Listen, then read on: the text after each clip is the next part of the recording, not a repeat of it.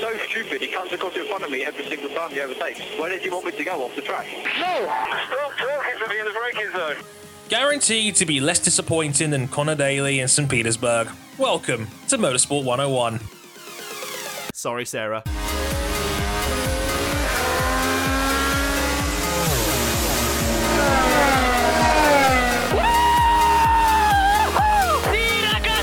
Already gonna done it, mate. You are the world champion! Welcome to episode 31 of the Motorsport 101 podcast. I'm your friendly neighbourhood host, Mr. Andre Harrison, and alongside me, as ever, well, maybe not always as ever, given the week he's kind of salty he missed out last week's show. Here's Adam Johnson. Salty? What? No, not at all. I'm just sat over here, not paying attention to the show. Now you want my opinions back? Now, do you want to hear what my thoughts on the IndyCar do, yeah? No. Okay. Fine, I'm just going to go back over here with my NASCARs. Yes, and while Johnson strokes his NASCAR collection very thoroughly indeed. The other side of our podcast, we have Mr. Ryan King. Hello, sir. Yeah, hold up. Just give me a second. I got to see if I got the reserve role at Force India yet. Oh, God. Damn it, I applied for that as well. Yeah, like King's totally not making reference to something else later in the show we'll be talking about. No, not at all. But yeah, we've got quite a loaded show when it comes to discussion topics this time around. In this episode, we'll be talking over Formula E's very controversial Mexico City race and the no call that may have lasting repercussions on the series. Shout out to Jerome D'Ambrosio on that one. Meanwhile, we'll also be talking about IndyCar as its season opener took place in St. Petersburg just yesterday, as Juan Pablo Montoya, with a broken steering rack, goes on to win at St. Pete for the second year in a row behind a 1-2 of Penske as Simon Pagenaud takes second ahead of Ryan Hunter-Reay. Meanwhile, Alexander Rossi's been in the papers again, and he's kind of alienated the IndyCar series, given that he's made it quite clear he's only here to get back into F1, as he's rejoined Manor as a reserve, and we'll talk about the controversy regarding that and the nature of reserve drivers themselves. Are they valuable? Is it actually good for your career? We'll find out more on that later. Channel 4 has revealed their lineup for their new broadcasting endeavour, and we'll be talking all about that and why Alex Zanardi has caused a few rustled feathers there. It's caused Dre to completely lose his teeth.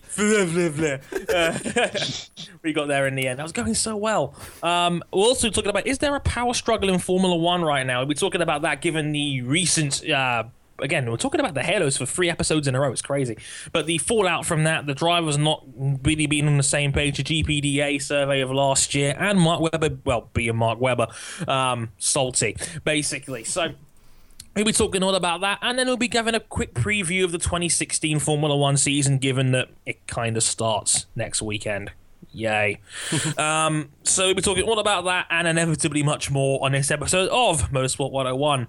Now, to open the show, we're talking about Formula E this time around. Now, I'm sure many of you saw it. It was round 5, I think. Yeah, round 5 of the Formula E Championship in Mexico City. Same track, really, as the Formula 1 race we saw last year, but not really, given King. The track layout was really rather butchered compared to the Grand Prix circuit for obvious reasons. Yeah, it was the oval. It was the oval at the same track, but with basically chicanes everywhere and shoehorn in the section inside the baseball stadium. Yeah, they shoehorned it in. Obviously, they felt like they had to have that in there, and it's just like a triple left-hander, and it just served no purpose. You couldn't pass through it. It was just there to make it look pretty and to connect it back to the main straight again. But do you know what's quite strange about the layout? The oval on that track was originally designed for the NASCAR Mexico Series. Ironically, Formula E might be the only series that drives in it this year. There's rumours that the NASCAR Mexico Series might not exist this year. It might have gone under. So you want to see racing on the Mexico City Oval? You may have missed your chance. Yeah, electric cars going at a sizzling 80 miles an hour through there. Great. It's like sort of Scale Electric's IndyCar. Yeah. When you put it like that, I guess it was. But yeah, the layout wasn't great. I can't lie. And, the The first and the last chicanes were the ones that I think stood out the most as ones that were bad. Like, I took one look at the turn 1 chicane and I thought that is going to end in an accident somewhere. Or drive-through penalties. Yeah, luckily it didn't really happen from a incident standpoint, apart from Nelson Piquet's big off in qualified at a sizzling 8 miles an hour, which completely wrecked the wall that was, again, seemingly there for no reason given how easy it gave way. I mean, what was the friggin' point of that wall being there if you can just knock it over at a walking pace? So yeah, not a good look where that's concerned. But the first and the last chicanes was seemingly the most annoying because the last chicane was there just to slow them down really for that long, or fairly long, opening straight. I mean, it's long for Formula E sake because I'm pretty sure that's the highest top speeds we've seen in a Formula E race since its inception. They were getting well over 125 miles an hour down there. It's a sizzling speed.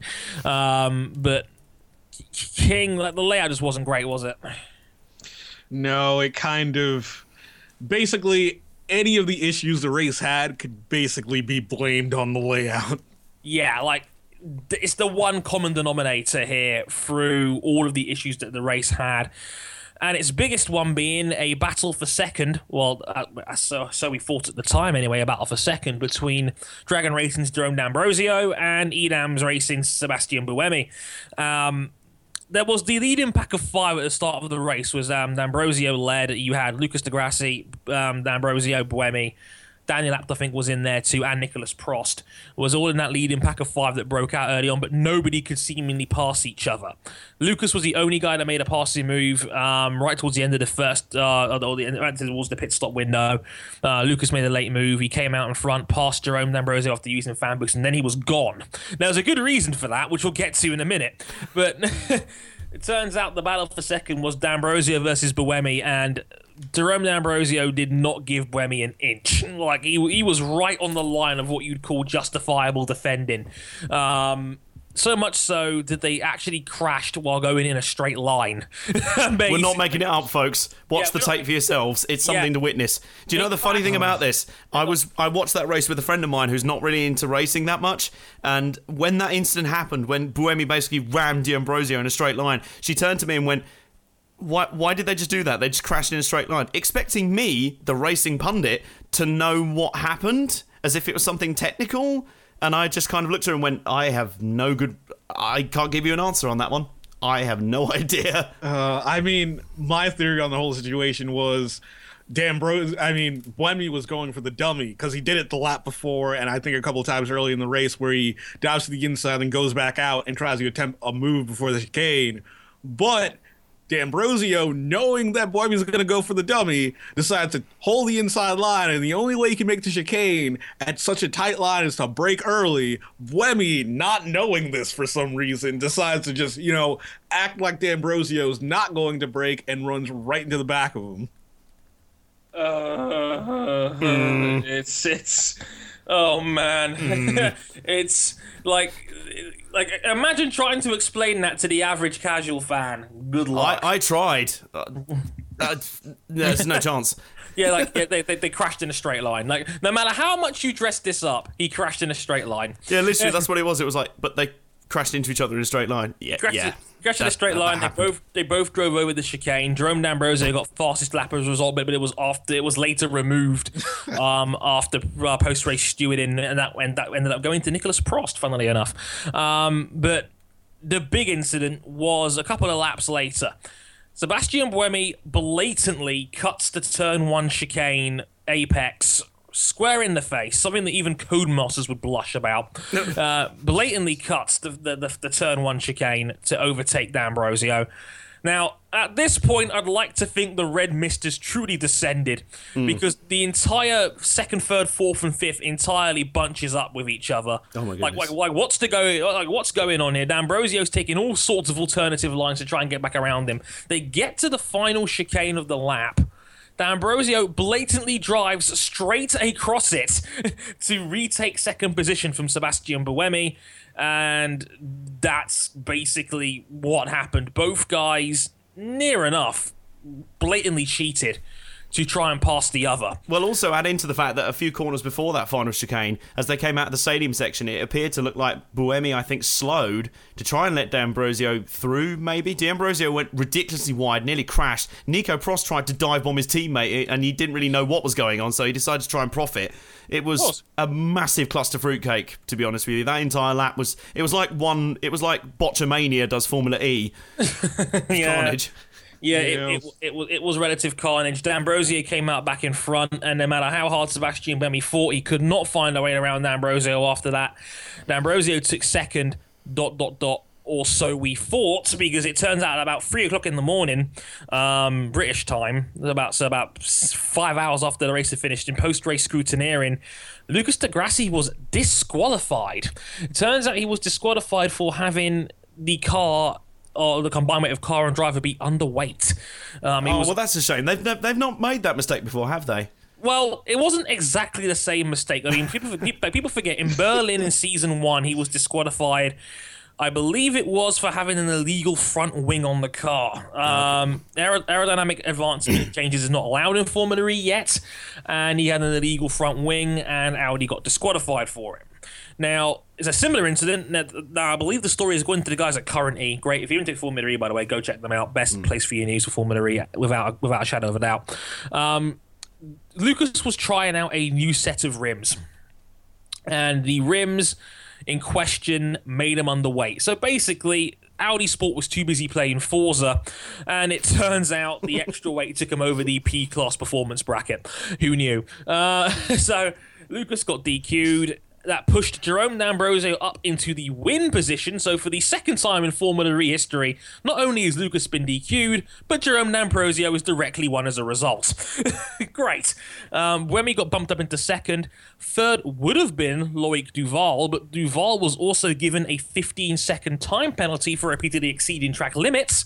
So Nicolas Prost got bumped up into third place, and he got the fastest lap bonus that was taken from him, from Jerome D'Ambrosio, because on his fastest lap, he blatantly cut the turn 1 chicane. So, breathe. Okay, so now we've taken care of the race result. Let's talk about the controversy incident itself. Now, you may have noticed I didn't mention any punishment for D'Ambrosio or Buemi because they didn't get any. Now, they blatantly cheated. There's no ifs or buts here. They cheated to get where they got to in the race in terms of position and whatnot. King, it's not a good look for the series, is it? No, because stewarding in the series comes off as a bit of a joke. Bit as a joke, bit run by the mob. It's like everyone loved it, so there's no reason to penalize it. Yeah, it's like they went for the entertainment card on this one, but they really didn't seem to take a no harm, no foul approach here. Yeah, it's weird because there was two other controversial incidents that were stewarded in that race as well. One was Nicolas Prost getting a penalty for, it was a drive-through penalty, I think it was, for an unsafe release, when the only person it really affected was his teammate, Sebastian Buemi, who was released at near or less the same time. So, is it an unsafe release when you control the releases? You see where I'm going with this? Yeah, this is very strange. I'm also, can I just, before we get right into the controversy, can we give a shout out to Antonio Felix da Costa? Who may have had the worst race a professional racing driver can have. He picked up something ridiculous like 3 drive-through penalties before the first half of the race and then crashed. Yeah. Literally every 5 laps it was Antonio Felix da Costa, drive-through penalty. Antonio Felix da Costa, drive-through penalty. It was like Jenson Button Canada 2011 without, the glorious comeback. Yeah, it's funny about that as well. You mentioned, and I was about to mention da Costa as well, that he already had a 10-place grid drop for changing the battery around after qualifying. Then he had a drive-through. Well, he was given the black and orange flag for a dangerous car because his front wing was flapping about all over the place after an accident he'd had. Then he binned it, and then after the race, he said he was given a drive-through penalty, but it was then taken away, and the FIA had to apologise for it. I've been watching motorsport since 1999. I have never heard that one before in my life, King. Have you? No, I've never heard the FIA apologize for making a stewarding mistake, ever. No, never. That apologise. It doesn't happen. Has broken history, everybody. He has made history. He's broken the fourth wall. He's gotten the FIA to apologise. This man is basically Deadpool. He's just crossed the Rubicon. Yeah. I didn't think that was possible. He made the FIA make a mistake. But the race itself had already had arguably 2 controversial calls, given stewarding inquiries and whatnot. This was a controversial non-call, more than anything else. And I'm personally of the opinion that, I had to think, I was on Slack with King and a bunch of our mates regarding this at the time. I was in deep thought about that one for a good 10-15 minutes. I was like, well, what do you do here? Because they both basically broke the same rule. They both advantaged directly from what they did, but it turned out it didn't actually have an effect on the race result itself. So there's an argument I think some people would make to suggest that, you know, for the sake of entertainment, maybe you just let that one slide. But at the same time, can you really let blatant cheating go? But I mean, it depends on what you want penalties to be. Do you want them to be punitive, where you get punished for doing something wrong, or reparative, where it, you know, makes up for a mistake?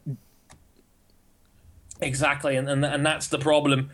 It's an ugly one because I don't think there's actually a right or wrong call here. But for me, I can't help but feel like this is the wrong call, and you feel like they should have at least done something. Yeah, I agree. Like the total hands-off approach, it's not great. Yeah, like not even like give them a formal warning so we could all see that. Okay, like look, guys, do not do this again. Yeah, this is a little bit like the whole NASCAR debacle at the end of last year when they.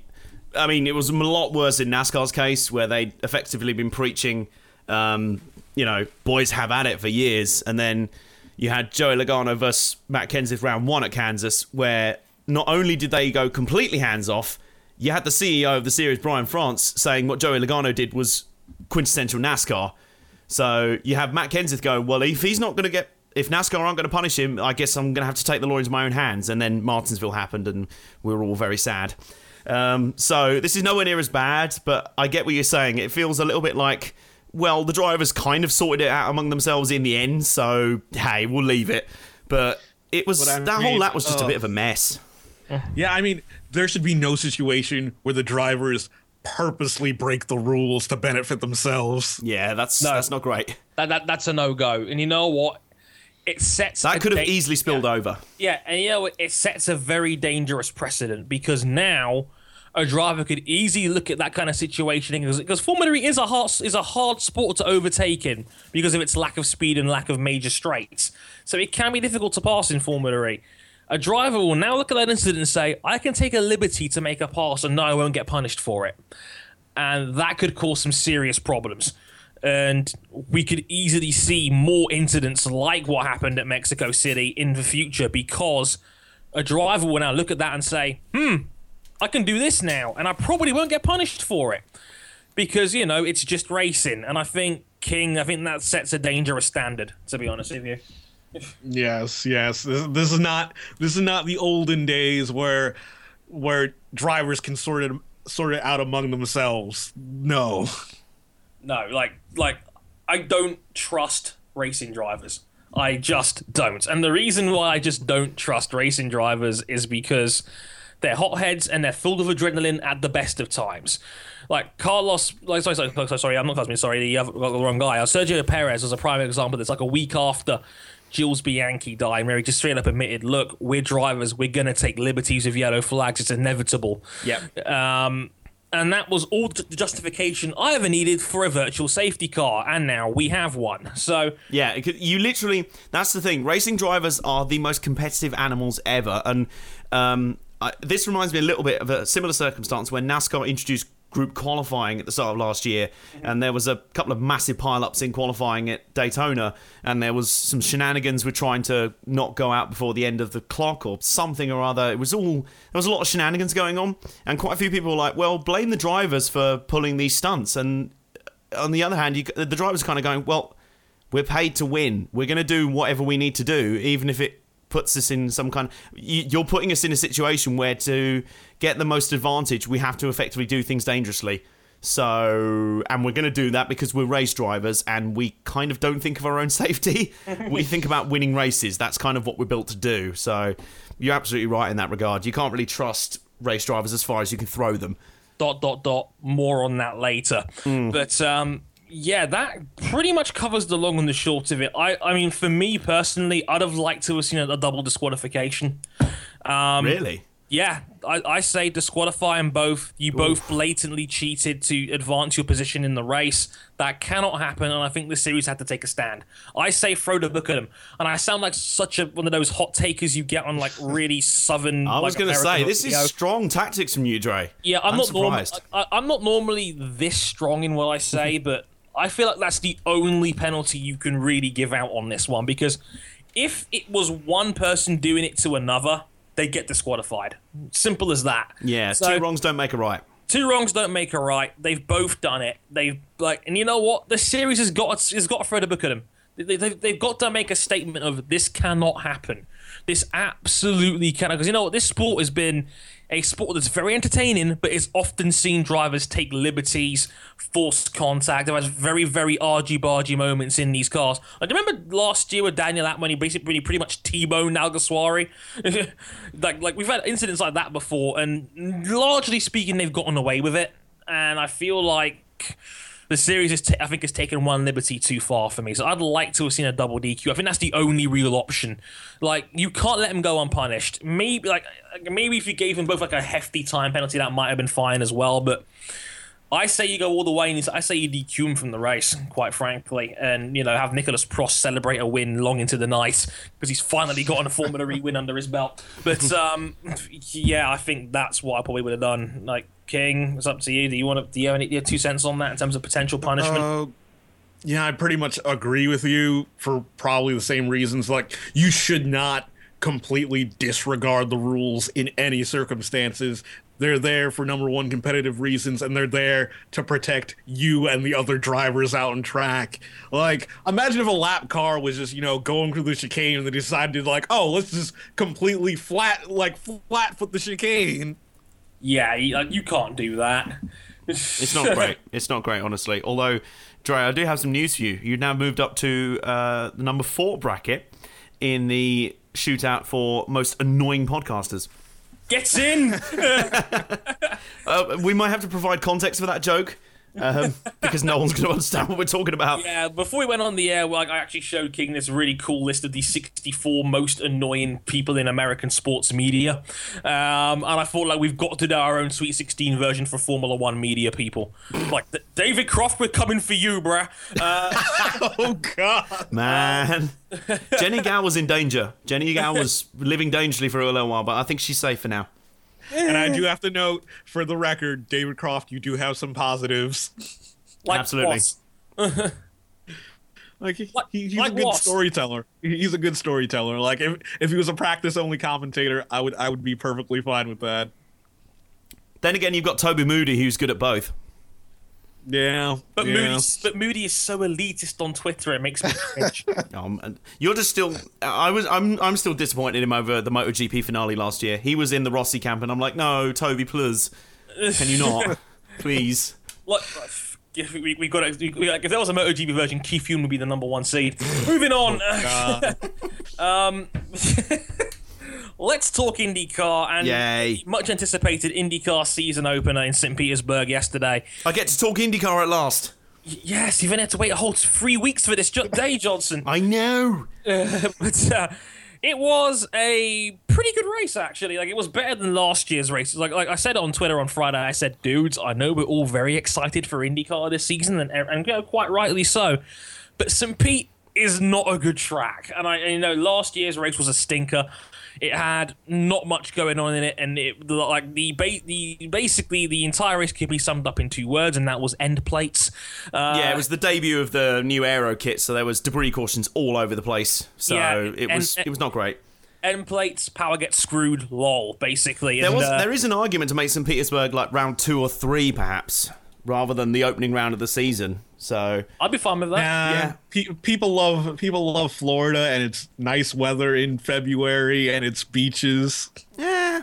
I said this before the race. It feels like St. Petersburg is almost kind of in the Monaco bracket. You know, visually it looks great, them driving along on the Florida coastline and, you know, through the city streets, and it's a fun track for the drivers. Just as a pure racing spectacle, it's kind of difficult because it's kind of tricky to pass. Although some drivers kind of made it look even harder than it probably was. Shout out to you, Carlos Munoz. We'll get to you later. And Marco Andretti, happy birthday. You drove like you'd already had your birthday drinks before you got in the car. Yay! We were praising him for his consistency, and what does he do? He bins it. Of course. Oh, man. That's exactly what Marco Andretti does. But it was a pretty straightforward win in the end for Juan Pablo Montoya. He took advantage of a situation where Pagenaud had the early lead. Looks like he was going to take off into the distance, but cautions brought them all together because that's what IndyCar is, pretty much. Montoya took the lead, took the ball, and was gone, pretty much. And this was despite him having a broken steering rack. So, yeah, Monty's a crazy man, but he's still stupidly quick. Considering between this and Will Power winning the pole with a new track record whilst under the effects of a concussion, we have to conclude that our joke about Penske being the dark side of the force, it's not a joke anymore. No. It's real. It's happening. And what, Pagenaud breaking out a 5.5 second lead on his teammate for like the first quarter of the race. That was ridiculous. I'm half expecting to see little BB-8 droids sitting in the back of their cars from down here. Yeah, it's like what possessed Simon Pagenaud in the first half of that race? He was on. I've never seen him so fast in IndyCar. It was like it was back in 2014 again, before he joined Penske. It was like, wait, I'm back at Schmidt-Peterson. I'm really good.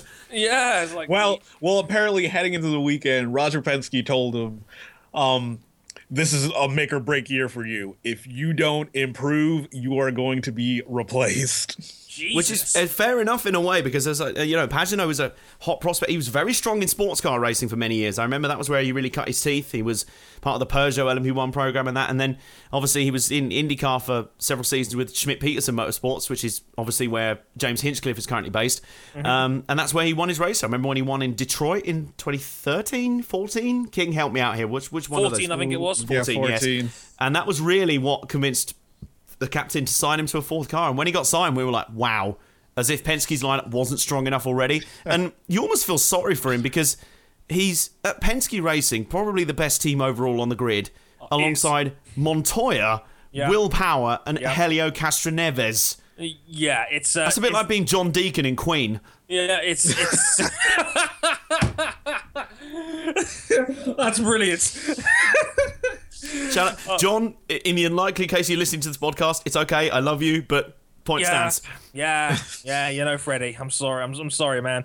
Well, Castroneves is Freddie. You've got Montoya as Brian May and Will Power as Roger Taylor. So there you go. Yeah, it's unlucky because we all know that Power probably pound for pound is the fastest man in IndyCar. Oh yeah. Monty is good everywhere. Helio is strong everywhere. Like, and it's Mr. Charisma. Yeah, Pagenaud. He's like we said on last week's show. He's like 90% there. He's like 95% of what those three guys are. And of course, Pagenaud was just so unlucky last year as well, even to only finish 10th overall when he was very strong. Like, his oval speed was superb last year as well. Considering that's not his natural background. Exactly. His oval speed was ridiculously good last year. He was on pace to win the 500. He really was. King is still really upset about that, by the way, because he was adamant that Pagenaud was going to win that race. Man. So how do you think I feel, King? I picked Will Power. Oops. I was out by a 10th. Then again, it's all right. We weren't Danny Brennan. No, God. The Connor Daly hype train sadly ended up being derailed. Not through any fault of his own, I'll point out. I will point out. This was... During the first caution, Connor Daly was the only man to not stop out of sequence. He was put on the red tyres up, and he was in... He led 15 laps of the race, believe it or not. Thanks to Lizzie Worth for that one. He led 15 laps of the race, was still in a comfortable second place. Montoya passed him straight after the restart, pretty much. Well, he went wheel to wheel with Tony Kanaan at one point as well for a good 5 corners. It was bloody incredible. Literally, my entire Twitter timeline was just marking out at that point. It was unbelievable. Yeah, everybody, because disclaimer, everybody kind of appreciates Conor Daly because he's worked so hard to get to this position, and he's one of the most charismatic and likable drivers in IndyCar as a young'un already. What I really enjoyed was on Twitter there was quite a lot of the F1 YouTube community coming over to try. Yeah, they were like, "Oh, what's this IndyCar thing about?" And a lot. Yeah, I know. Welcome to the party, guys. Where have you been? Me and Dre have been sat over here with beers for like the last few years. But they were all sitting there going, "Why does everyone love Conor Daly? What? He's just a rookie. What's the hype train about?" And we were like, "Guys, you will understand. You will He's learn. Our boy. He's our boy. He is our boy. He is James Hinchcliffe's little bro, which probably helps. He's got a bromance with James Hinchcliffe. That automatically makes him one of the coolest dudes on the grid. And he's seriously talented. That's the great thing. He's got the chops. I mean, last year at Detroit when he stood in for James Hinchcliffe, oh man, that was what really put the IndyCar world on notice, and it was so good. Yeah. Ultimately, it was heartbreak, but man, what a great drive overall. During that stint, Conor Daly wins that race. It's as simple as that. And Daly was in second place. He was keeping pace with Montoya pretty much for 75% of that stint before we had to come into the pits. The caution laps actually put him only about 2 or 3 laps behind schedule. And he came back out. He looked set to even still be in the top 4 or 5. It was like he'd been leapfrogged by Elio and Hunter. He had a bit of a slow pit stop. Yeah, he had an 11-second pit stop because of debris in the radiator duct, which was a shame. It happened to all 4 Ganassi cars, amazingly enough. But Daly then had a second incident. It wasn't shown on TV, but according to his eyewitness report, he was going side by side with Hinchcliffe, trying to unlap himself, or trying to put a lap on Hinchcliffe. He was going side by side through towards turn 4. Carlos Munoz made it 3 wide. He'd come across the inside of turn 4 and then clipped the front end off of Daly's wing and had to pit a second time, pretty much ruining what would have been probably a top 5 or 6 finish. Basically, what this segment can be summed up is as Carlos Munoz, the greatest racing heel turn. Yeah, because that was the second incident that Munoz caused, because the first one, which caused the first massive caution, as you've probably already seen. Yeah, you've probably seen the image or the gif of it now. Yeah, because it was basically an 8-car pileup, but Munoz got a little bit too antsy trying to pass Graham Rahal into turn 4. He clipped the front of him, he spun Rahal round, and Rahal then has got nowhere to go as a bunch of people just pile into one great big log jam, including Oriol Servia, James Hinchcliffe, and a bunch of other dudes all got caught up in the chaos. It was a mess. It was another one. And it wasn't even just a clip. Munoz flat out plowed him into that corner. Yeah. It was ridiculous. I mean, the image you've probably seen, it's been memed to death already. The image you've probably seen is from the onboard of Rahal's car. He's sat facing the wrong way with this just huge bundle of cars in front of him. He's got his arms up in the air in this like V of protest. Just like, what the F just happened? Seriously, what? What was that? Yeah. His arms were out of the car.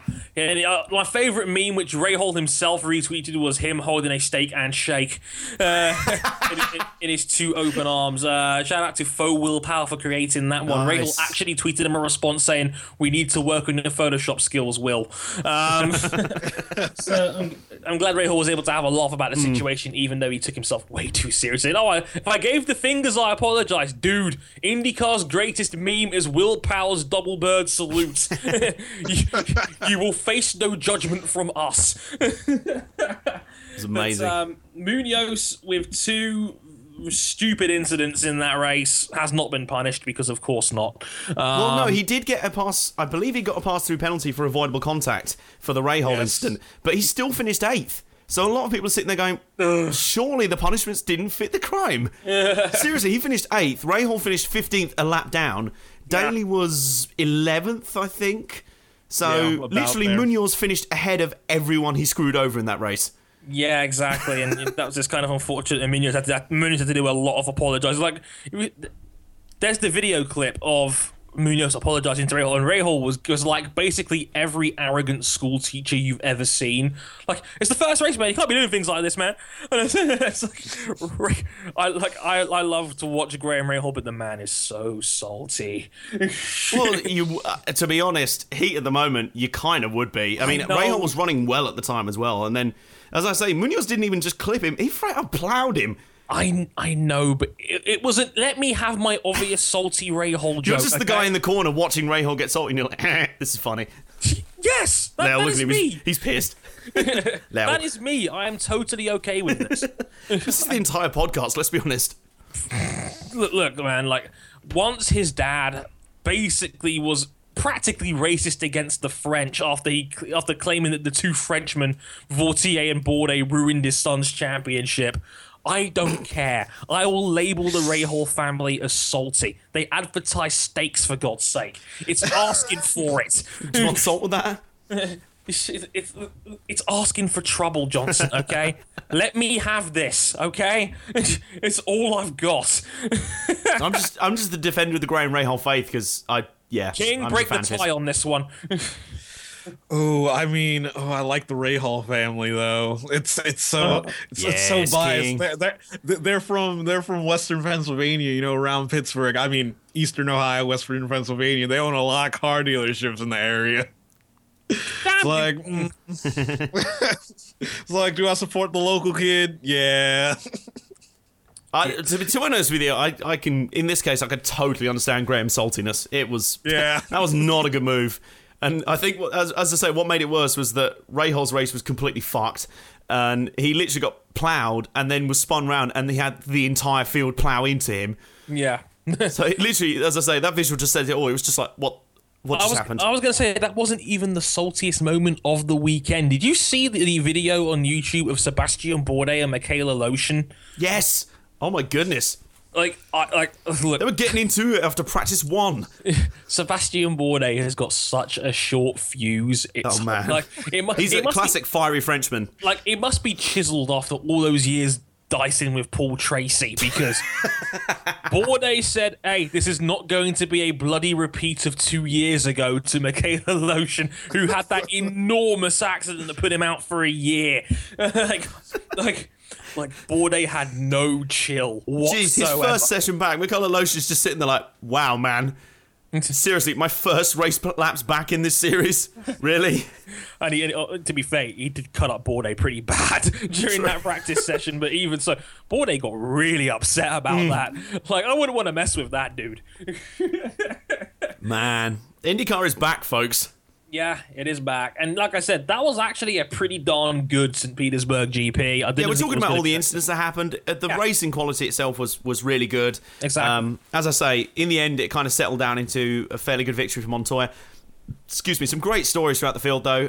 Michaela Lotion, we've already mentioned, finished top 5. Top 5. Returned to the series, great result there. You know what I love about him as well? He said afterwards, how did he get the top 5? By not crashing. Amazing! You know what? In that race, it was good enough. And we also had, quality racing on show. We had Kanaan going side by side with Daly, Montoya going wheel to wheel with Pagenaud for the race winning pass, and Ryan Hunter-Reay's move on Castroneves to break up the Penske podium. Oh man, that was a good pass. That's a scintillator. Helio had gone all the way to the right. Hunter-Reay went even more to the right, and it was almost like Hunter-Reay was saying to his teammate Munoz, hey, this is how you pass at turn 4, mate. Yes. This is how you do it. And Marco, you as well. You need to sit down and watch this too. Yeah, and shout out to the rookies. All of them were very solid as well. Alexander Rossi had a great time. He was holding off Tony Kanaan for a good while there as well. Rossi had a very good job, which segues me very nicely into this segment smooth. about... see what I did there, yeah? Smooth like butter. Oh, yeah. I should just note, Alexander Rossi did finish in 12th, best of the rookies. Yep, he did, which is, not a bad job considering he's just using it as a stepping stone back into Formula One. God. How dare what a bastard. I know, disgraceful. Yeah, like, in case you didn't know what we're getting at here, Alexander Rossi was announced, I think it was back on Thursday before the weekend of St. Petersburg began there. He was announced that he was going back to Manor this season as a reserve driver, alongside obviously the starting two of Pascal Wehrlein and Rio Haryanto. So Rossi's back as a reserve driver. Now, he made no bones in admitting he is using IndyCar as a sidestep. That's not his career aspirations. He's using it as a sidestep to try and get back into Formula One in the future. As you can imagine, IndyCar didn't like that very much, and a lot of the American media over there was very derogatory towards Rossi's comments. Very salty towards Alexander and his comments, and basically... It's the kind of thing where you read it on the comment section of Racer.com. That kind of thing. Yeah. As I described it, we have a little group chat on Twitter for the podcast. Yeah. And I kind of went into a little bit of a rant mode.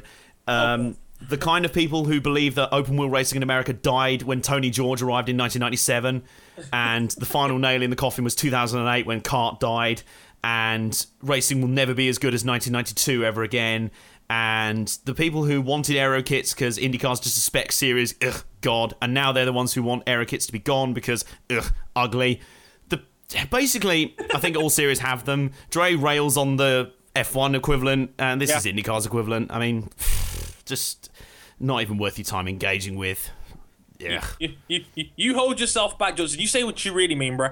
I'm just going to sit over here on this fence. Yeah, it's comfy, isn't it? But yeah, I mean, I saw these comments. I didn't really publicly comment about them very much because, you know, I just probably just forgot more than likely. But very unlikely they were so not worth commenting on. In fact, for me, the weird thing about this, what made this story so weird, and what we're going to get into, is the fact that people got annoyed that Alexander Rossi went, well, I'm going to IndyCar because I want to get back into F1 and I want to, you know, stay fresh, and it's an opportunity that's come up to keep my career. Go on. Wait a minute. Don't we all consider F1 the pinnacle anyway? Well, supposedly. Well, not if you're an IndyCar purist. Yeah, exactly. If you're an IndyCar diehard, then you take offence at that. But the point is, what makes this bizarre is, I believe the morning that we're recording this, we're recording it Monday, 14th of March. Yeah. Paul di Resta announced as new reserve driver at Williams, to universal praise. Well done, Paul. Great opportunity to get back into F1 in a role where he's not actually going to be driving a racing car. He's driving the sim. He's basically playing Forza or iRacing. So, hang on. Man. Alex Rossi, slated for keeping his racing career active and waiting for his seat to re-emerge. Paul di Resta praised for not racing. Am I missing something? SMFH? I don't know. With the di Resta thing, I feel like there's some other, like, engine politics behind the scenes, since, you know, Toto Williams sold his shit. I mean, Toto Wolff sold his share. Toto Williams, man, that is a mashup we have not seen before. Yeah, Claire just like, sorry, Susie, but you. Oh God, damn. King! Could somebody pull King out from under the bus? He's just throwing him stuff under. Bruh.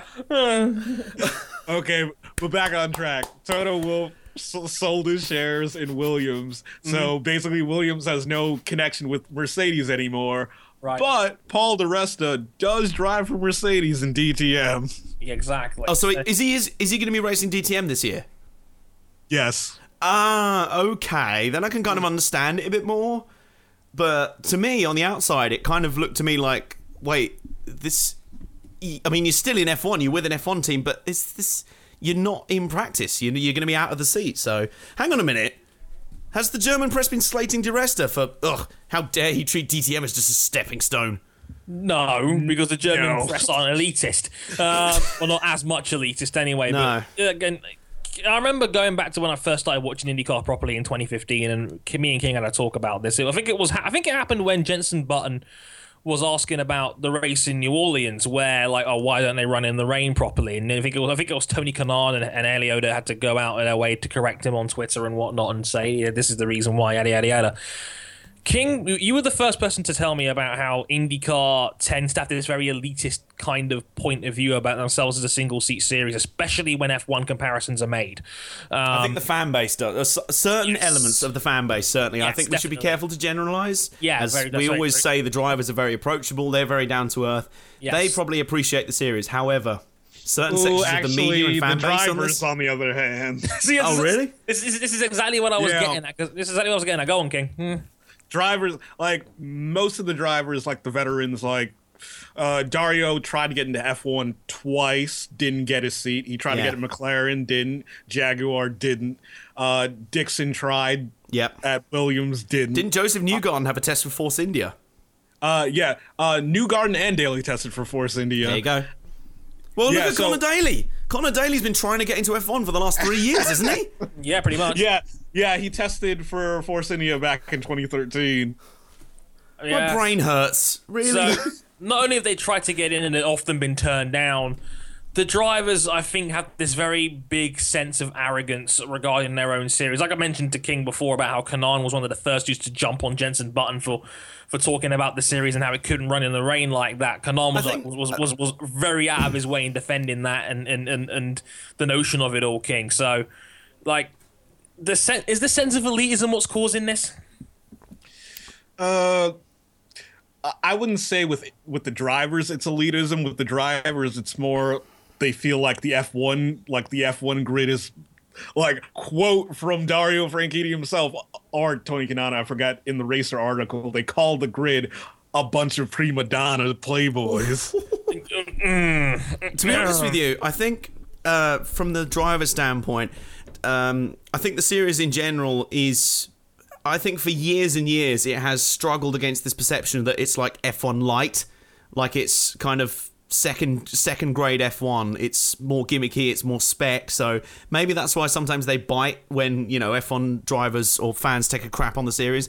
I think also, to a degree, there's a little bit of elitism from the IndyCar drivers because IndyCar is a veteran sport. It's very hard to break into as a rookie. So maybe when Rossi said, I'm just going to do this for a year and hopefully go back to F1, I think maybe some of the drivers went, yeah, good luck with that. We've been doing this 15 years and it doesn't get any easier, mate. So if you think you can just come in here just as an F1 guy and think you'll suddenly be really good, like Max Chilton, notice how there's been nowhere near as much backlash on him. Admittedly, he is trying to make a career in the States now. He's not really looking back to F1, but he's done everything right. He went into Indy Lights first. He kind of paid his dues. So Rossi's going straight into IndyCar and kind of going, it's fine. I'll be back in F1 soon. So, yeah, I don't know. It seems like if you're not going to go back, you don't get as much hate. Like I know, like, Rubens Barrichello was, you know, good friends with Tony Kanaan, and it was clearly he was not going to go back to F1. So he was on his retirement tour. There was basically, yeah. If you're not going back, no one's going to hold anything against you. That's why they embraced Montoya. Montoya, well, he'd already been out of F1 for a while. He'd been over in NASCAR, and they've largely embraced Takuma Sato over there as well. So I think you're right. I think they've kind of, you know, if you're there to stay and be embraced by IndyCar, then that's fine. But I think, I don't know. I think a lot of this backlash stems from many years of IndyCar and American open wheel racing being somehow passed off as like an inferior version of Formula One when they've been desperate to either be a good, strong competitor or to stand on their own. So it's one of those classic issues. It's internet blowing up. I mean, it's like, I want to say classic issues, but it's like it goes on to like the beginning of time, where it's like in the 20s, the Speedway purposely changed their regulations from the same regulations they use in Europe because they felt like the racing cars in Europe were they were moving away from being like special road cars to purpose-built race cars, and they felt like, no, in America we race what we build.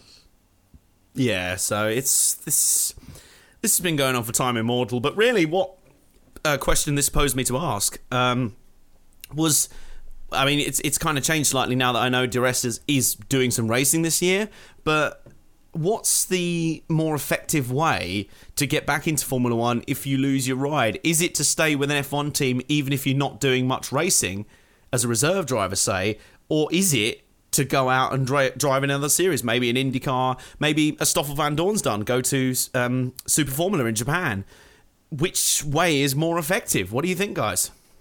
I don't think there is a better option. I think a lot of this comes down to circumstance. I think a lot. Absolutely. And I think I've often been of the belief where if you lose an F1 seat, it's incredibly hard to get it back. Yeah. Like you're kind of seen as damaged goods. Yeah, normally you only get one shot. Like Adrian Sutil was very lucky to have gotten two, especially given one of the reasons why he didn't have a seat in the first place. Bar, Lewis Hamilton, etc. But bad cough you got there. Yeah. Oh god, February, March colds are real bad, But essentially, there's like Sutil's a rare example, and like I said, once you often lose your seat, very rarely do you get a second chance. Like you said, I think a lot of that is down to damaged goods. I think a lot of that is down to what I like to call shiny hood ornament syndrome, where you've got to take the exciting fast young and see Verstappen Max for more details on that. And that's, I think, what saved Kevin Magnussen. He was young enough to still be in that category, having already had an F1 seat and lost it. that and having one enormous Danish sponsor tends to help. But and a very good racing dad. Yeah, again, helps. But in any case, I don't think there's a designated good way in. I think as long as you've got decent funds behind you, you'll always have a chance. If like Magnussen is walking proof of that more than anything else. King, got any 2 cents on this? Yeah, I mean, I kind of like try to compile a large list of reserve drivers, as large as I possibly could within like the 2 hours that I devoted to it. And there are cases saying that yes, it's a good thing, and that no, it's a terrible thing. It seems to be team to team, but there tends to be like a strong correlation that being a reservist at one team is fantastic, at other teams is terrible. Like Force India, Paul di Resta and Nico Hülkenberg were both reserve drivers before they got signed on the next year. Yeah. Same for Felipe Nasr, was a reserve driver at Williams, got a race seat at Sauber the next year. Williams also had Bottas as a reserve driver the year before they signed him. But there are plenty of cases to say that being a reserve driver is terrible. Sam Bird has been a reserve driver at Mercedes. He was a reserve driver at Mercedes for 3 seasons, never went anywhere. Brendan Hartley was a reserve driver at not only Mercedes, but also Red Bull, went nowhere. Danny Jungadea replaced Valtteri Bottas as a reserve driver at Williams, went nowhere. And the list goes on and on of people. Susie Wolff basically admitted that's why she retired from F1. She could see she was basically not going to get anywhere where she was in that reserve driver role at Williams, and I guess she felt like it was almost too much time had passed for her to go to another series. It'd be funny if she'd gone to IndyCar. The reactions would have been all over the shop, but it does seem difficult. It seems to be a good place if you want to get a Formula E ride, but not so much F1. It's pretty tricky. I don't know. I can't help but think if you're keeping yourself more in a shop window. If you're out there racing every weekend, keeping yourself fresh, honing your racecraft, getting better as a driver. That's why I think Stoffel van Dorn's move to Japan it makes absolute sense. Because Super Formula is highly competitive. It already has quite a lot of world-class drivers down there, including former F1 drivers like Kazuki Nakajima, WEC star Andre Lotterer. It's a packed grid down there. I'm just curious to see the Japanese press. I'm going to have to use my Japanese GCSE to good effect. I'm going to go see if there's any articles down there saying he's disrespecting Super Formula. I doubt it. The Japanese are normally more chilled than that, so. Yeah, but I mean, it seems to be that like F1 has a big problem. That there's no place to fall back to. Yeah. That you're basically tossed out into the wild if you lose your seat, because GP2 is a place for only like 19-year-olds. Yeah. Once you've been in GP2 you don't go back down to it. It's not like the NASCAR Xfinity series where you can go back down to that series if you lose your cup ride. It reminds me of a conversation I had with a young lad. I interviewed him at a motorsport event last year. And he said he was deliberately switching to more of an American route through motorsport because the American route was so much more clearly defined. If you want to go into American open wheel racing, it's Road to Indy, the Pro Mazda, USF 2000s, Indy Lights, obviously, NASCAR. There's huge kind of very clear through lines. Whereas in the European open wheel scene, good luck. Sodding luck. Even though it seems like in Europe it's heading towards a straight ladder because 3.5 V8 is basically clinging to relevance. GP2 is set to become Formula 2 next year, but it seems to be the problem is that you can't go back down. Yeah, that's the big issue. There's no rebound.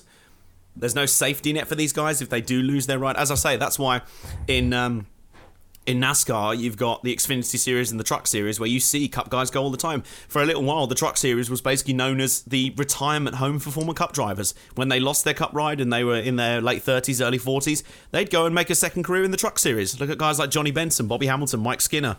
That's what they did. So, I get... Dre, you might be able to help me out more on this. Sure. I get the feeling it's a similar situation over in MotoGP, where they have age restrictions on the not lower categories. That's the strange thing. Moto2 and Moto3 are... Go on. Kind of. Moto 3 has an age limit of 28. So if you're... It's a lot more forgiving, I guess. Yeah, like if you're 29 or older, you can't be in Moto 3. See Efren Vasquez, who had to basically force his way into Moto 2 because he hit the Moto 3 age limit last season. Alexis Mazepin was going to have that same problem this season. Moto 2, the age limit is 50. And we actually had a good discussion about this on Bike Live under the Downforce Radio umbrella last year, talking about should there be changes to the Moto 2 system. But I think the Moto 2 system works quite well. I mean, the problem is, the thing of Moto 2 is, if you're an alien-level talent like an Alex Rins or, for example, a Maverick Vinales, like that kind of talent, then you'll get into the top class eventually, no problem, most likely straight through.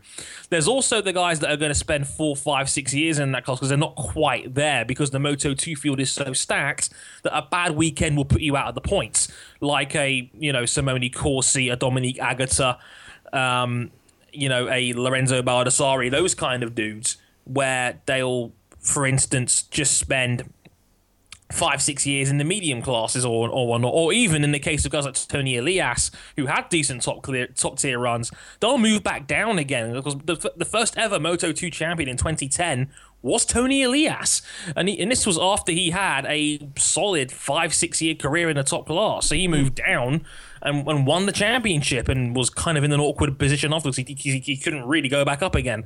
In MotoGP, you really don't get a second chance, unlike in Formula 1. That's the surreal thing about MotoGP racing as it's structured currently. The fact it's now Moto 2 and 3, for the longest time, all 3 of those categories were legit world championships in their own right. It wasn't like Moto 3 and 2 were feeders to the top class. Like quite a few riders back in the day would make very successful careers as 125 or 250cc Grand Prix world champions. And maybe they wouldn't go as well in the 500cc category, which was what would become MotoGP. So it's kind of interesting how it's evolved in the last few years to have more of a structured feeder series up between them. And yet there were some people confused last year when Danny Kent was christened as the first Grand Prix world champion since Barry Sheene, and everyone was going, hang on a minute, but he was in one of the feeder classes. What is this? So yeah, it's kind of interesting how they're sort of in the middle ground right now. Yeah, Kent went into Moto 2 in 2013 with the Tech 3 team, but Tech 3 is arguably the worst chassis provider in Moto 2. So he went back down again in 2014 to join the Husqvarna team. He was a decent upper midfield runner in Moto 3 in 2014, so before joining Leopard last season and winning the championship. But it's not quite straightforward. You know what, the path to getting in and around is never going to be straightforward, but no. And that's probably the reason why we should respect it a little bit more than anything else, even if someone takes a different approach like Alexander Rossi has done. Right, yeah. Moving on. Channel 4, everybody. And Channel 4, in the last time since we had an episode, they have actually revealed their full lineup of presenters, and oh my god, it's basically everyone, isn't it? It's everyone that's held an F1 microphone in the last 10 years. Hang on. I've just got to answer my phone. Someone's ringing me back. I had to tell them earlier I'm not actually on the team. Damn. I think Channel 4 announced we were on it, guys, but I don't know about you. Did you ever get a call from Channel 4? I haven't, no. No. King? Okay, I'm going to have to sort this out, guys. Hang on a minute. No American branch, King? No? No, I haven't been on an American sitcom, so I don't think they're considering me. Shit. Have you done Donuts Around the Cenotaph? Trust me, like I know the feeling. I work in a bedding shop now, and like the only channel that works on my counter is E4, so it's basically all just American sitcoms all day. You're going to become an expert in The Big Bang Theory. Yeah. Oh, fuck off. No, I hate that shit. Anyway. Turns out they have revealed almost every name under the sun to be on their team for their coverage this season. So. When you take a deep breath, you just might turn into one of those like comedic scrolls you get on a cartoon that just rolls down to the floor. But here we go. Steve Jones is their lead anchor. The only other 2 full-timers there are going to be Ben Edwards and David Coulthard, who are going to be commentators, more than likely. Then they have the big pool of part-time roll-in pundits of Eddie Jordan, Mark Webber, Susie Wolf, Adam Prost, Murray Walker, Lee McKenzie, Karun Chandhok, I'm hearing is going to be the pit lane reporter more than anything else, Bruno Senna, jumping over from Sky as well. It's an enormous team, which is amazing when you consider they've only got 10 live races next year out of 21. only 10 live races, and you're going to basically, let's see, pit lane reporter, they're rotating between Karun Chandhok and Lee McKenzie, which seems like ridiculous on paper. Which seems weird because Lee McKenzie's the actual qualified pit reporter. That is so redundant. Lee McKenzie's the best pit lane reporter in motorsport, man. Why are we doing this? It'll be like Radio Le Mans shuttling between Shea Adam and Will Stevens. Why? But and in their press release, they said they're trying to take a celebrity and lifestyle approach to F1, so don't expect, technical analysis. Well, yeah. So, like, I'm not sure the approach they're going to go with this yet. I mean, we'll have to wait and see it in person to see how it goes. And I'm glad that Channel 4 are thinking about a different approach. That's one of my mission aims. I said, it up. Yeah, when I first heard about the news. Do you know what was hilarious though? I just want to get this in. There were genuinely people on Twitter who saw Murray Walker as part of the team and thought he might be on lead commentary. The man is 92. His voice beat cancer. That's enough. I know, exactly. His voice, and look at that. I've beaten cancer. He's earned the right to sit at home with a cup of tea and a nice pair of slippers, and for Channel 4 to pop over every so often and do a nice pre-recorded segment with him. He's not going to be flying out to Bahrain with Ben Edwards. I wouldn't want Murray Walker back even if he wanted to. Like, seriously, dude, sit down. You've done your job, man. The most I'd want Murray Walker back is if F1 ever planned to do like they did in the Southern 500 last year when they had Ken Squire and Ned Jarrett call the first 100 laps or so of the race. If they're going to do that at one of the Grand Prix, I'm down for that. Otherwise, let Murray Walker enjoy his retirement. He's earned it. Yeah, exactly. And we mentioned it before, it just seems a little bit redundant to have that many names on there, especially when you've only got 10 live races out of a 21 race calendar. Well, the funny thing is, there's even more. When they made this announcement, they said, oh yeah, we've hired Alex Zanardi too. He wasn't in the picture, but he's on the team. And Zanardi then took to his Twitter and went, actually, no, sorry, but no one from Channel 4 has been in touch with me. I don't know why they're saying that. That's ridiculous. Who fucked that up that bad? Like, man, Alex Zanardi's too busy being a legend and winning Paralympic cycling titles. He has not got time for Channel 4. Exactly. Just jeez. Some intern just got fired. But yeah, I mean, they've already made a big deal about this in the UK. I've seen the commercials start to do the rounds on Channel 4's programming. They were like Steve Jones and David Coulthard was on Chatty Man with Alan Carr last week. I've already seen that. We've seen a couple of video clips from their own account do the rounds already. They're getting very excited. And I can't lie, King. Seen from the clips they've put on Twitter, it seems like more blokey banter.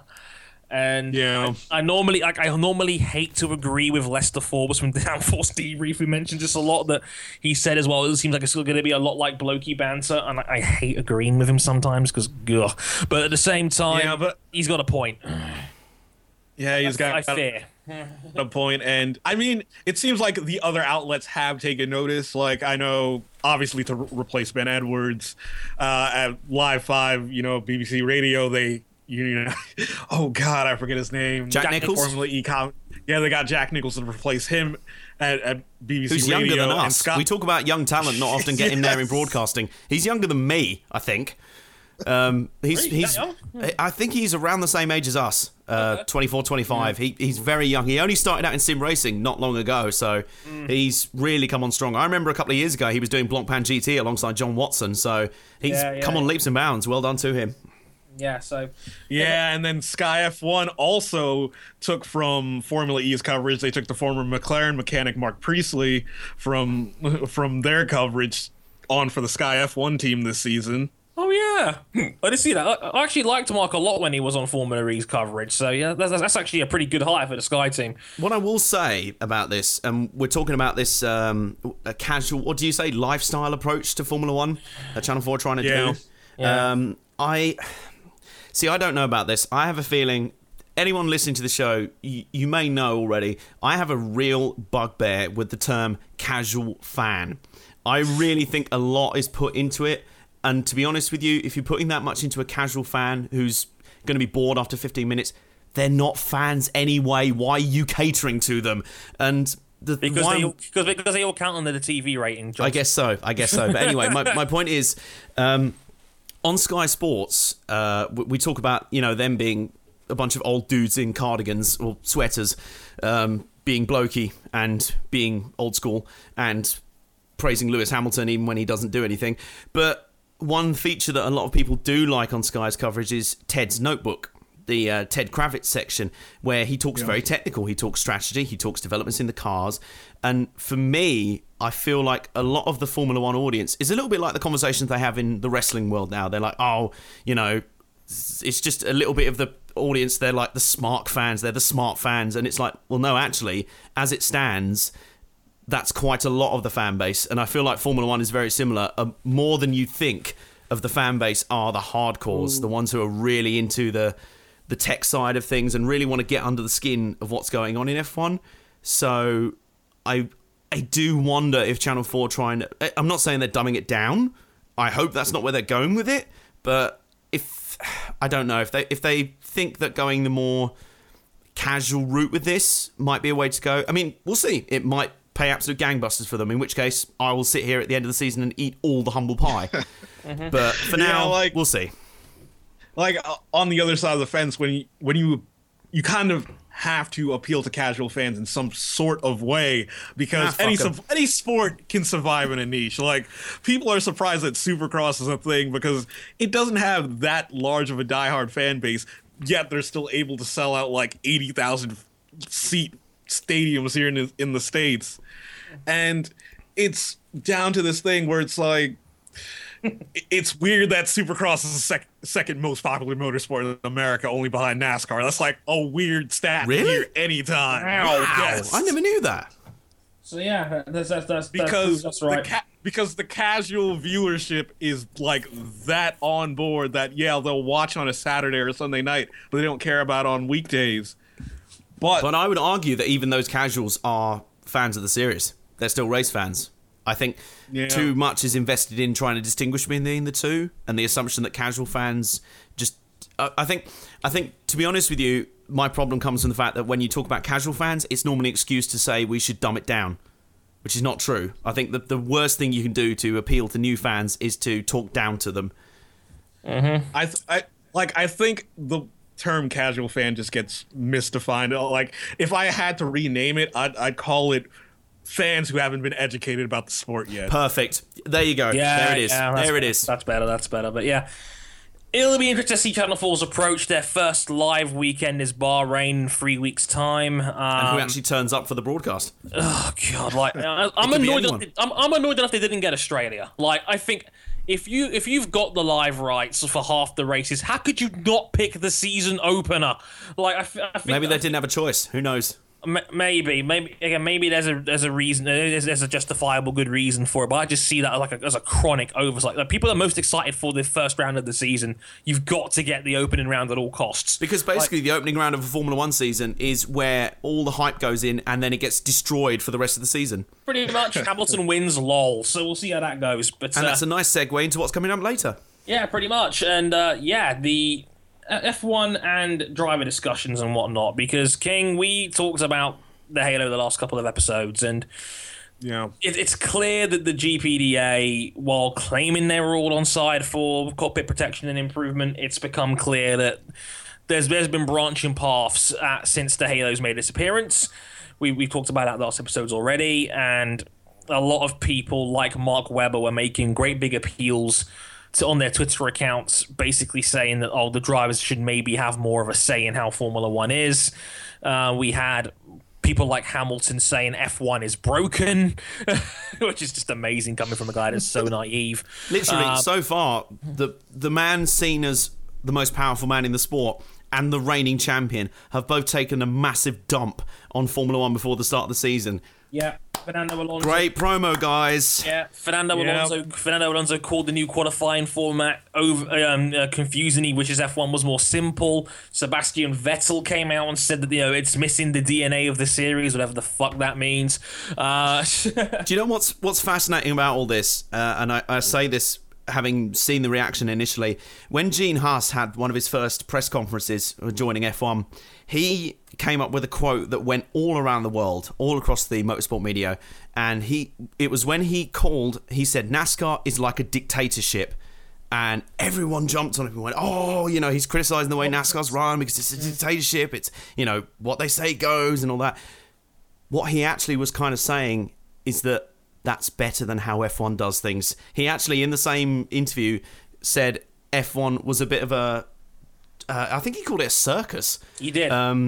Because he said that because the teams all have, votes on what these issues are, nothing ever gets done because decisions get vetoed all the time. And I have to say, I think NASCAR overall, they formed a race team alliance last year. There's now a drivers' union of sorts over there. They were very vocal in what they thought would improve the racing over in NASCAR, and NASCAR have listened, but have also maintained. They've kind of said, you know what, we have, NASCAR, the authorities, have all the power to change the rules as we see fit. But we are going to listen to your suggestions to make it better because, hey, you're the drivers, you're the ones going out there every week risking your lives for the fans' entertainment. Formula One is more of a democracy, but at the same time, the drivers are getting frustrated because it feels like they have less influence because just no decisions ever get made. Indeed. So it's a weird juxtaposition. Yeah, so King, I can't believe I'm even acknowledging this. Is Hamilton right to say F1 is broken? One word answer. One word? Damn it, Dre. Yes. Moving on. No, F1 isn't broken, but it's broken in other ways that Hamilton is not acknowledging. Yeah, so in your opinion... So King basically said yes, but not what Hamilton was saying.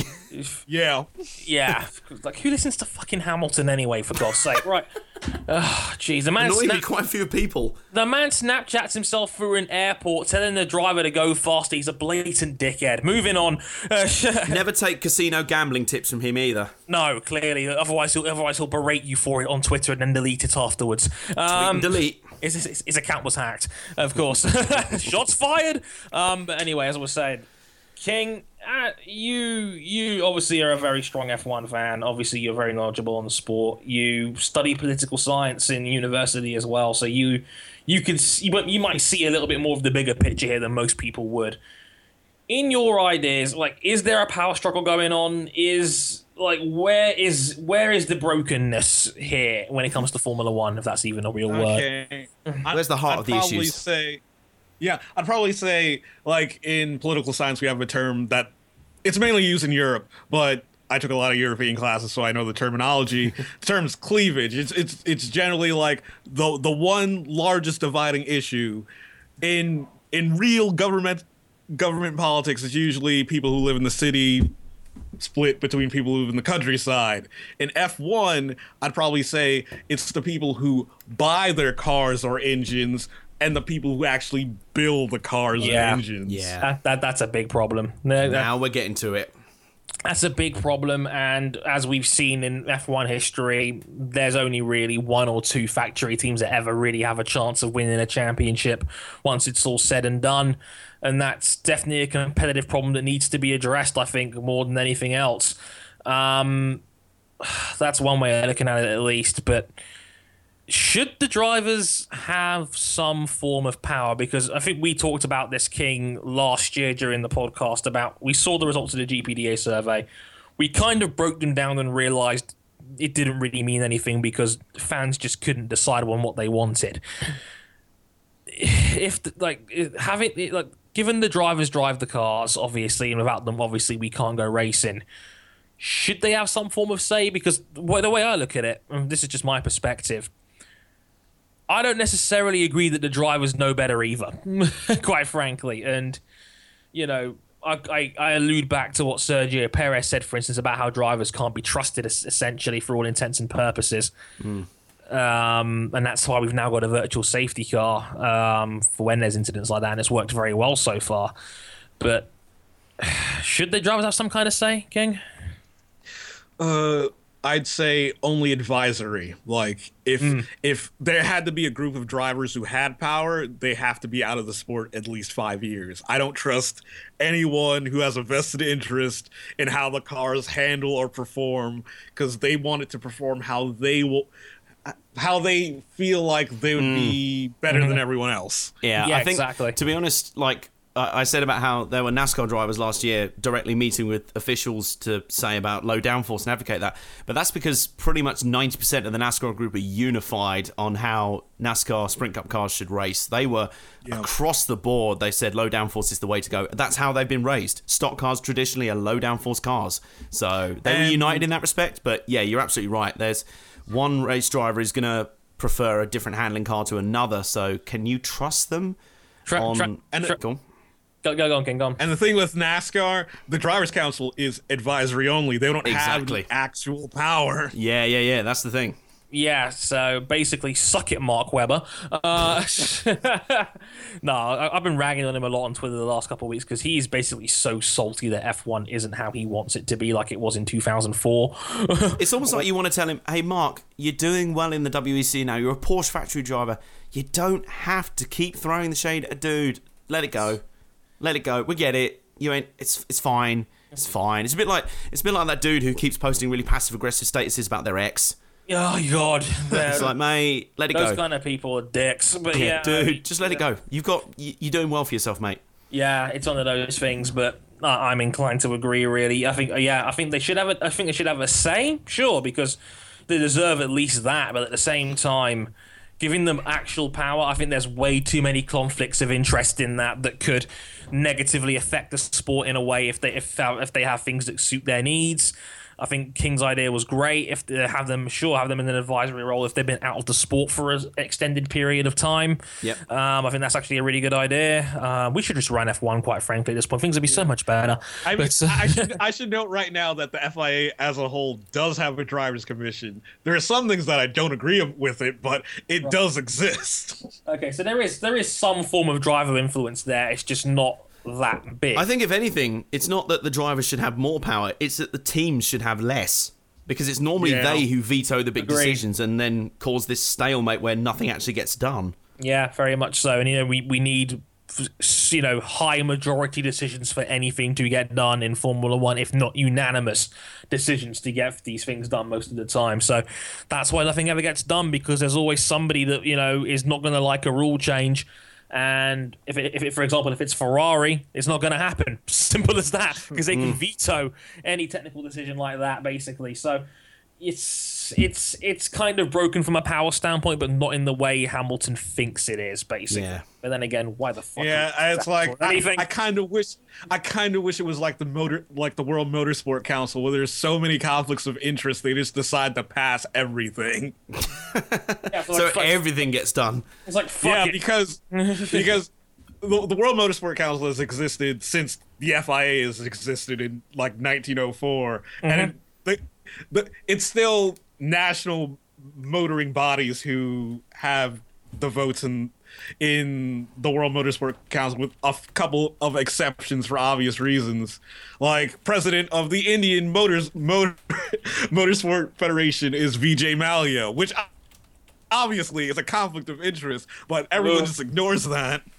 President of the International Karting Federation is Sheikh Abdullah bin Al Khalifa, who is the second son of the King of Bahrain, who owns McLaren and also runs a Grand Prix on the schedule. Bernie has his own seat because he's Bernie. Basically. Yeah. So, yeah, I mean, I'm going to move on quickly because we're already over an hour and a quarter, but essentially drivers should have a say, but not too much of a say, and I don't think anybody should have too much of a say. But good luck sorting that mess out. We're going to preview the 2016 season right about now, and let's cut to the chase here. Sebastian Vettel, you may be our only hope here. I'm sorry. Like, the way it's been promoted this year, it's Nico like, Rosberg, I'm so sorry. Like, I said it before on our website and on YouTube, like, Nico Rosberg has been reduced to Mark Webber charity status, in the sense of we will all cheer for him when he wins, but nobody expects him to actually win the big one at this point. It's almost like people have given up on him and they were like, come on, Nico, you are our hope. No, you can't do it in the same equipment. We're going to have to rely on someone else. Seb, you're looking pretty good again. You're up. Yeah. Exactly, because Rosberg's 0-3 against Hamilton now. I think it's fair to say, if it was going to happen, it would have happened by now. And it's a shame because Rosberg has run Hamilton close on many occasions, but he's just not quite got enough to upset the apple cart. And I think, as Ted Kravitz said on a Sky's round the table blokey banter discussions, plus Pinkham is there, discussion videos that went up on Sky, it's like, I think Hamilton's kind of bored of Rosberg at this point. And, you know, do you even want to talk about Hamilton versus Rosberg for the 4th consecutive year, or where's the golden carrot here? And that's Sebastian Vettel in the Ferrari. The Ferrari seem to be back on top, or at least certainly much improved from where they were. It's the strongest pound-for-pound car they've had in maybe 5 years. And Vettel was superb last season, winning 3 races, scoring 13 podium finishes, and just generally looked like he was the biggest threat that wasn't in silver. King, has he actually got a shot this year? Oh, I don't want to say. I want to say yes. I can't get there. I want to say yes, but I have no evidence to back that up. It would just be like a bold proclamation with no evidence. Exactly. It's a gut feeling here because nobody knows how close that Ferrari really is to Mercedes. I mean, everybody like Rosberg went out after the testing saying that Ferrari's very close. If he has data that we don't, maybe I'm missing something here. But I've also joked before that Nico Rosberg is the world's most paranoid man, in the sense of he's always looking over his shoulder. And he was the first guy to say, "Oh, game on for the championship" after Vettel won at Malaysia last year. But at the same time, Vettel wouldn't win again for 8 rounds. So it's the threat never really was there. Ferrari were a distant second last year. The problem is, and it was actually Nick Damon on Radio Le Mans who pointed this out, overall, on average last year, the pace gap between Mercedes and Ferrari was almost the same as the gap between Mercedes and, I think it was Red Bull. Yeah, in 2014. In 2014. It was almost the same.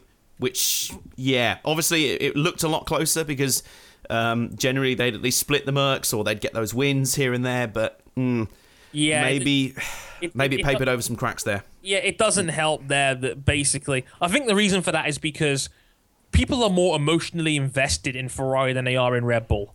And a lot of people couldn't stand Red Bull when they I think a lot of people enjoyed seeing Red Bull fall off their perch, let's be honest. Exactly. Yeah, because they were the best team in Formula 1 for 4 consecutive years, and arguably 4.5, given that they were the strongest team in the second half of 2009 when Brawn GP fell off the wagon. So it's they were the dudes for 4.5 years, and obviously Mercs have come along and have been the dudes for 2 seasons now, and because I think more people care about Ferrari as a brand and as a team than they do about Red Bull, of course people are going to beg and cape for Ferrari to be that close. But I'm with King. I can't see it. I can't get there with Vettel. I just can't. I looked at the bookmakers today, man, and Vettel is 5-1 to win in Australia. That's far too high on odds for me to suddenly get behind that. But at the same time, it's I want him to be there because of course I think every casual fan wants him to be there because seeing more than one different kind of car fighting out is always nicer. Competition again. Yeah, they want competition, and we're bored with Rosberg. And because Rosberg is just not there. He's not good enough to constantly threaten Hamilton. So that's, I think, the biggest story going into this season is, can Sebastian Vettel bridge that gap? And I just can't get there. Again, maybe we'll be shocked in Australia. We'll have Vettel all over Rosberg's tail and be like, oh, maybe he does have a shot. Who knows? And again, who knows at that point? But in the meantime, shall we? I propose in the style of your now famous Dre TV Season 2 season finale, when you previewed the 2015 season. Should we go team by team? Yes, let's do that. Should we start at the back? Let's start at the back and work our way forward. So let's go with the new boys first. Haas. I was going to say, is it Haas or Manor? Because Haas weren't even there last year, so I guess we'll go with Haas first. Yeah, Haas first. Romain Grosjean, Esteban Gutierrez. Strong team. Star driver in Romain Grosjean. He's a brilliant driver. I mean, I worry about Grosjean because I think his prime years have been wasted away with shitty machinery. I really do, because Grosjean, the last time he was in a really good car was the second half of 2013, and he was devastating in that Lotus towards the end of that 2013 V8 era run. He's not really been the same dude since, mostly because of the cars he's been in. A lot of this comes down, I think, to Haas's initial package, King? Yeah, I mean, Haas, throughout testing, they seem to be, on, points pace, but they've had some reliability issues, which is obvious with any new team. Yeah. Is that not something, I did read, though, that was something across most of the Ferrari-powered teams? Maybe it's something to do with dealing with the new engine package, potentially? Something like that. I did see they had problems with that. I know Ferrari had a couple of breakdowns. I know Toro Rosso had a couple of breakdowns because it's Toro Rosso at the end of the day. Yeah. But even so, yeah, they had some reliability problems. The package does look decent. I can't lie. It's like they've got some speed there, and Grosjean is a great driver. So I think once he gets it together, I think he'll be a good team leader.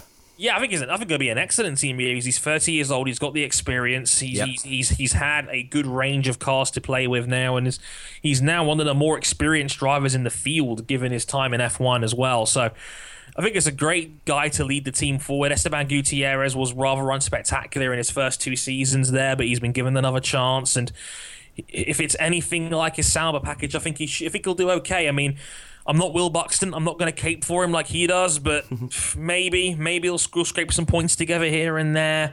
I think it's definitely a make or break kind of season for Esteban, even though he's well sponsored. I think this is a big opportunity for him to well, he's one of those second chance drivers we talked about earlier. Yeah, a rare thing in itself. And if there's anything he can do to change the perception of what he's doing, I think now would be a very good time to do it. I think there's 2 other factors playing in Haas's favour here. One of them is what you said time and time again with Haas, that he's prepared to spend big. He is prepared to really invest in this project. And also, judging on his previous record, he's prepared to go the distance. He's prepared to stick around on this one because he first started his now very successful NASCAR operation in 2003, and for a good 6 years, they were a mid to back marker team. They really kind of had to cut their teeth, having drivers like Mike Bliss drive for them, and then they formed the alliance with Tony Stewart in 2009, and it still took them another 3 seasons for them to get their first title with Tony Stewart in 2011, and since then they've been on an absolute tear. So Haas has basically done what it took 6 years for him to do in NASCAR, which is align with the very successful team in terms of Hendrick and Tony Stewart. He's done that straight away with Ferrari in F1, but you get the feeling that he's prepared to back his ambition with money and staying power. So I get the feeling they're not here for like a one and done or 2 or 3 seasons, then they're out again. Indeed, and Haas has already promised he's willing to lose $100 million a year to make this project work, which is a crazy amount of money. So they'll develop fast, all right, as well. I think if they have people, the engineers that know what they're doing, I think they stand to do quite well, quite frankly. Manor, we've already spoken at length at Manor quite a lot, so I'll keep this one relatively brief. This is the Motorsport 101 podcast presented by Manor. Don't even get me started on that. But yeah, the team of Pascal Wehrlein and Rio Haryanto. Now, there's a lot, I think, to like about this Manor team in terms of performance. Going forward, they've now got a top-of-the-line power unit from Mercedes. That's a big boost to their team. They keep nabbing dudes from other teams, technical departments. It's like they're stitching together a good team from guys who have been fired from other teams. Exactly. They've got a very experienced... For a guy who's 21, he's got plenty of F1 experience in Wehrlein already from a testing standpoint. His actual racecraft in F1 remains to be seen. But he's a champion in DTM as well, so he's got that winning mentality. Yeah, whatever the hell that actually is. Some stepping stone to F1. Yeah. But Wehrlein is very good. I think Haryanto is better than I think the many people are giving him credit for, quite frankly. There's a lot to like about this team going forward. They've got a good young team there. They have a much improved power unit. The big question here is going to be the chassis, isn't it, King? Yeah, it's going to be the chassis. Oh, God. Go on. If it's... It needs to be quick. It just needs to be really quick. Does. Like, the engine just needs to be reliable. If the chassis is quick, that's literally all it needs to do. Literally all it needs to do. Well, my big question to you guys is this. Manor have made steps forwards, but have they made enough steps forward to not be last in the Constructors this year? And basically, the 2 teams I think they have potential to beat, Haas, maybe, although Haas look very good. The only other team I could potentially see them beating is Sauber. I don't know about you guys, but it's going to be very difficult because as much as Manor have made big steps forward, I think everyone else except for Sauber have made bigger steps forward, if that makes sense. Yes, I think that's fair to say. And Sauber, there's it's like the opposite in that Sauber camp, because it's like, what do you get behind in that Sauber camp? I mean, there was already talk last month that they were late in paying their staff for February as it is, and like they have two okay drivers in Felipe Nasr. Like Nasr showed flashes of promise. Well, at least this year they've only got 2 drivers. Let's be honest. They started last year with 4. Oh God, don't even go there. And I'm not convinced on Marcus Ericsson either.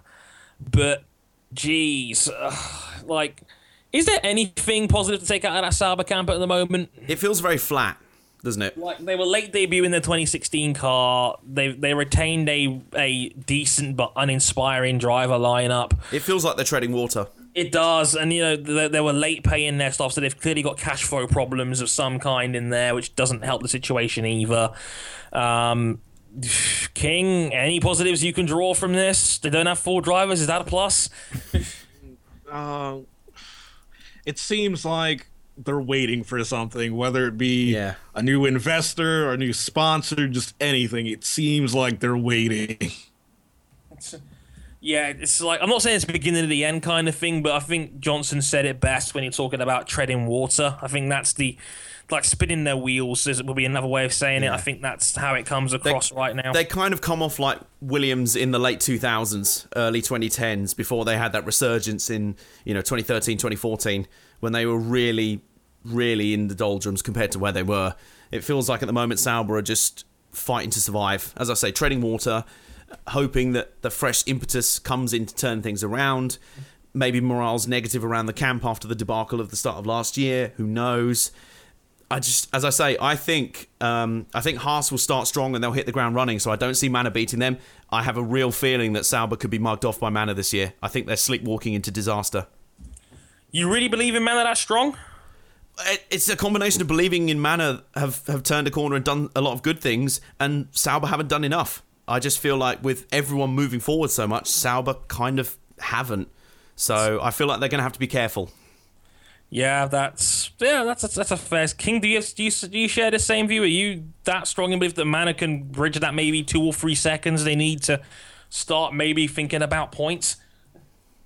Yeah, I have a feeling that I wouldn't say points is in their reach, but the Mercedes power unit definitely gives them the opportunity. Like, again, I would say it's down to the chassis, whether it, puts them over the top on whether they could score points or not.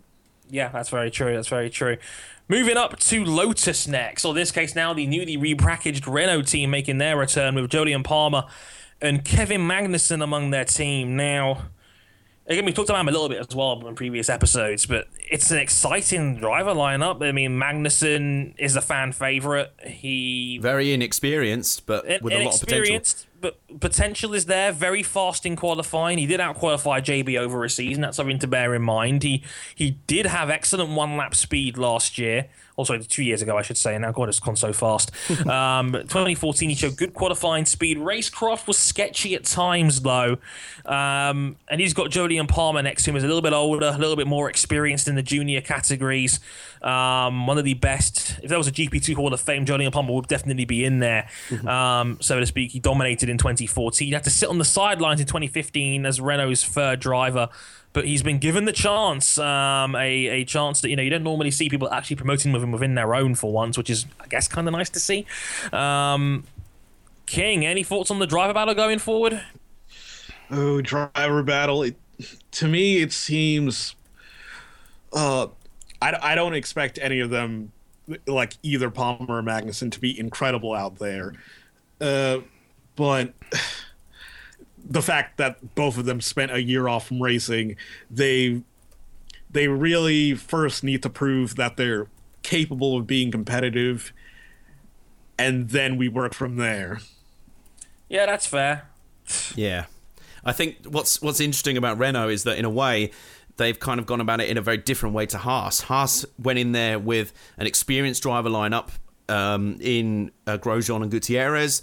They went in there with, immediately establishing to give themselves the best chance. It feels to me like Renault are almost the polar opposite. They've gone in there with a very much more raw driver lineup, and as we talked about Haas's commitment to the series earlier, I have concerns over Renault's commitment because, and my basis for this is simply because, they are under the same banner as Nissan, and Nissan made a huge storm when they went into the World Endurance Championship with their car. They took out a commercial at halftime in the Super Bowl, for goodness sake. They went all in.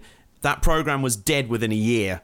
Granted, Renault's Formula One car is not a front-engine hybrid mad machine like you'd see in wacky races, but my point remains. Carlos Ghosn, the chairman of the Renault-Nissan group, I do wonder. I think he's the sort of guy who will want to see immediate returns.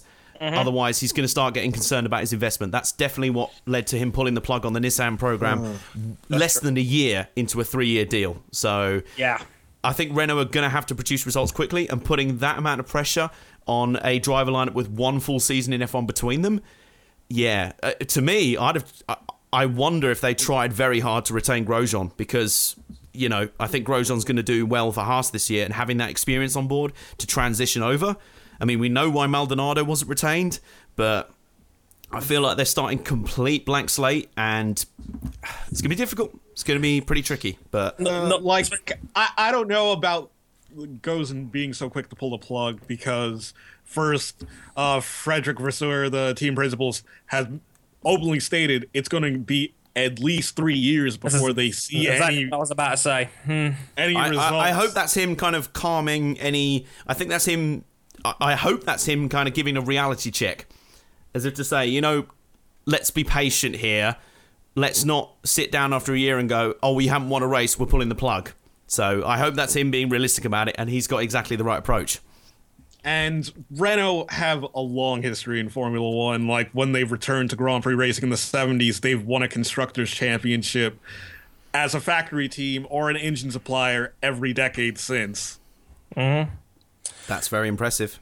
That is indeed. I don't think Renault's going to risk pulling out anything like that. I mean, they wouldn't have come back in the first place if that's the way they felt. And the question is can they get their power unit up to snuff? And what? That's the big thing. How bad is it going to look if Red Bull smash into pieces this year, which could very well happen, given that Red Bull are now developing what is essentially a Renault power unit with a brand behind it, and we'll get to them later. But at the same time, they've got a statement to prove now that they were on the right side of this messy breakup. Any broken up ex-boyfriend, they want to make it look like they're still the better one, and that she was the crazy one. So that's where Renault's going to stand going forward in this one, and I'm curious to see how they end up, because there's a lot to get excited about. And they are a factory team, but they are one of the weakest factory teams out there. Speaking of which, McLaren. McLaren Honda, and they keep their driver lineup of Alonso and Button. It's a very strong team on paper in terms of from a driver standpoint, of course. But as we all know, that's not the problem with McLaren Honda at all. It's that Honda power unit, and Honda have already made big claims that they're a lot better than what they were last year. But I saw a comment on Twitter about 2 hours ago saying that Eric Boullier says he's entering Australia, and I quote, with a lot of unknowns. That's not a good sign, but they've got to be better than last year, right, King? They have to be better than last year. There's no excuse this year. Yeah, with Arai leaving as engine chief on Honda's end in I think at the end of this month, the board are not impressed at the progress that's been made so far, and they want to see results. They want to see the results that they were promised. They were promised that Button Alonso would be this generation's Prost Senna. Oof. Man, imagine that. That's totally not a bold claim. And can I just ask, King, which is that McLaren saying they're unhappy with Honda's performance so far, or vice versa? No, that's Honda saying they're unhappy with their own performance with their power unit. Yeah. So I mean, that is where the fault lies. And it seems, I don't know. To be honest with you, I do wonder if Honda stumbling so badly and Renault struggling, maybe that's putting off other manufacturers coming into F1, because this new hybrid power unit era, they're great engines if you can get them right, but it's very difficult not to, and it's very, very expensive even if you do. So I wonder if the Honda story will be a cautionary tale. I mean, if they turn it around this year, fantastic. But it's going to be a tricky one going forward. Yeah, not much to really talk about from McLaren Honda besides that, really, because we all know that's the one big issue here. Because again, it's McLaren. Like, if they have a decent car, they will do well. That's what McLaren has always tended to be. But they're still making up for 2012 all these years later, and yeah, I mean, people are going to start asking a lot more serious questions if this is going to be a second straight year with the hybrids where they're struggling. And again, to the degree, like I said before, I always totally get why they left Mercedes as an engine supplier. They were never going to win that way. And McLaren is a team that likes to win, but this was the alternative. Oh, boy. I can't... It's looking like a bad investment more and more by the race. But, I just don't think anyone foresaw just how badly Honda would get this current rules package wrong. Or just how late they were to the party in general. Yeah, it's very difficult, which is strange considering that generally Honda's racing program across the board is consistently very strong. They're the current British Touring Car champions over there. Super GT over in Japan, they run very compact turbocharged engines. I think they might be hybrid as well, so it's not like they're strangers to the technology. And of course, their IndyCar program has generally been pretty solid. So it's a difficult one. And so far, I mean, Twitter got very excited not long ago when there were claims coming out that they'd made up 150 horsepower on the power unit. Number one... It was 225, mate. 225, yes. Sorry, 225. Yeah. Number one, is that even true? I mean, this is McLaren Honda we're talking about, who are kings of the hot air and the hype. Number two, even if that is true, the only way that would be effective is if we kind of know roughly how much the other manufacturers have made gains on their engines. Because if Mercedes have gained another 150, McLaren may as well not bother. They're back at square one. Exactly. So there's a lot of hype and talk. Because obviously McLaren have got such a devout following. They've got a very strong fan base. Obviously, people want to see McLaren do well as a British brand. But boy, Arav. But yeah, there's a lot of question marks going forward where that's concerned. Toro Rosso. Now, they've got, again, a very exciting lineup there with Carlos Sainz Jr. and Max Verstappen in year two of the Max Verstappen following and the Max Verstappen project. And, the cult of Verstappen. The cult of Verstappen grows larger by the day. But year two is going to be interesting, and they've got Ferrari power units going forward. And I wonder how is that gonna finally give them that top 5 push they've been wanting for the last 3 or 4 years now? Because Toro Rosso and Franz Tost has always made the claim, we've got a top 5 car, we've got a top 5 car. It's the 3rd straight year he's made that claim, King. Is this going to be the year? Oh, if there was a year, it would be this year, because I'm pretty sure they would be competitive with the Red Bulls, maybe. Yeah, because I think deep down, he'd never admit it in public for obvious reasons, but I think Franz has to be thinking deep down, we can take him here, I think. You've got to be fancying it. Seriously, you've got to be fancying it. Because you've seen your sister team and the struggles they've gone through. They dropped from 2nd to 4th in the Constructors last year. They really struggled on the power circuits. They're now developing the engine themselves as opposed to having Renault do it for them because they think they know better, and they're going to drop a bucket load of money to try and make this happen. And there's no Adrian Newey anymore. There's no Newey's still there as an advisor, but he's not directly influencing the team from the sidelines anymore. But if you're Toro Rosso with those drivers and a car that did do pretty solid last year given the circumstances, and despite the massive amount of reliability issues they had last year with the Renault power unit, Ferrari, we know that they've improved massively in 2015. It's a good unit to be with. Maybe they can get over the hill on that one. I'm very curious to see that one. I'm very curious to see how quick it takes before we pencil Max Verstappen in as a future world champion again. So that'll be fun to keep an eye on. Force India. I haven't really got much to talk about with Force India because they just seem to be just kind of like the median team. Like, they are the definition of the midfielder. I feel like, to be honest with you, they made their big gain midway through last year. So yes. I don't expect massive gains from them this time around, but they really took a step forward midway through last year when they introduced their B-Spec car. I expect that kind of growth to continue gradually. I think they'll probably be around where they are, kind of top of the midfield. We know their driver lineup's very solid, but I mean, you've spoken briefly about this elsewhere, Dre, about the silly season. if one domino falls, if Kimi Raikkonen does decide he's retiring or whatever, does that then affect Force India? Because it feels to me like both their drivers would be potential targets for top teams. Agreed. So it's very interesting if Kimi Raikkonen announces he's quitting 2 months into the season, does that mean Ferrari will make an offer to Hulkenberg? Will his head be turned? Who knows? So that could be a big disrupting factor. Yeah, I still think that Bottas would be the number one target if that was to happen. But even so, I think Force India would definitely play a massive hand in how City season would play out, because they've been linked or have driven for top teams themselves in the past, especially in the case of Sergio. Yeah. And again, he was fantastic the second half of last season. He was superb. So of course, the Sergio talk has started again from where it's like we've gone back to 2012 again with Sergio Perez.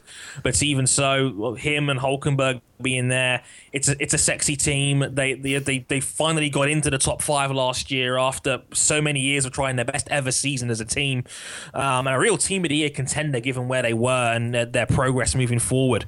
The problem is the 4 teams above them are all really, really good teams with really big budgets, in their arsenal, and that's going to be the big hump to crack. Like, where do they go from here, King? And I think that's they've got to try and retain their 5th place, surely, but I don't see them getting any higher than here. It's like the pro wrestling mid card that it can't break the glass ceiling.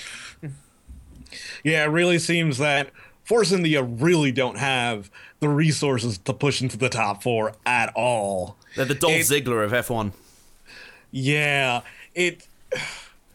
they need something to change. They need to come up with some breakthrough development wise that some teams just for some reason just didn't think of before to even have a chance, or there'd be a lot of wet races or something of that nature.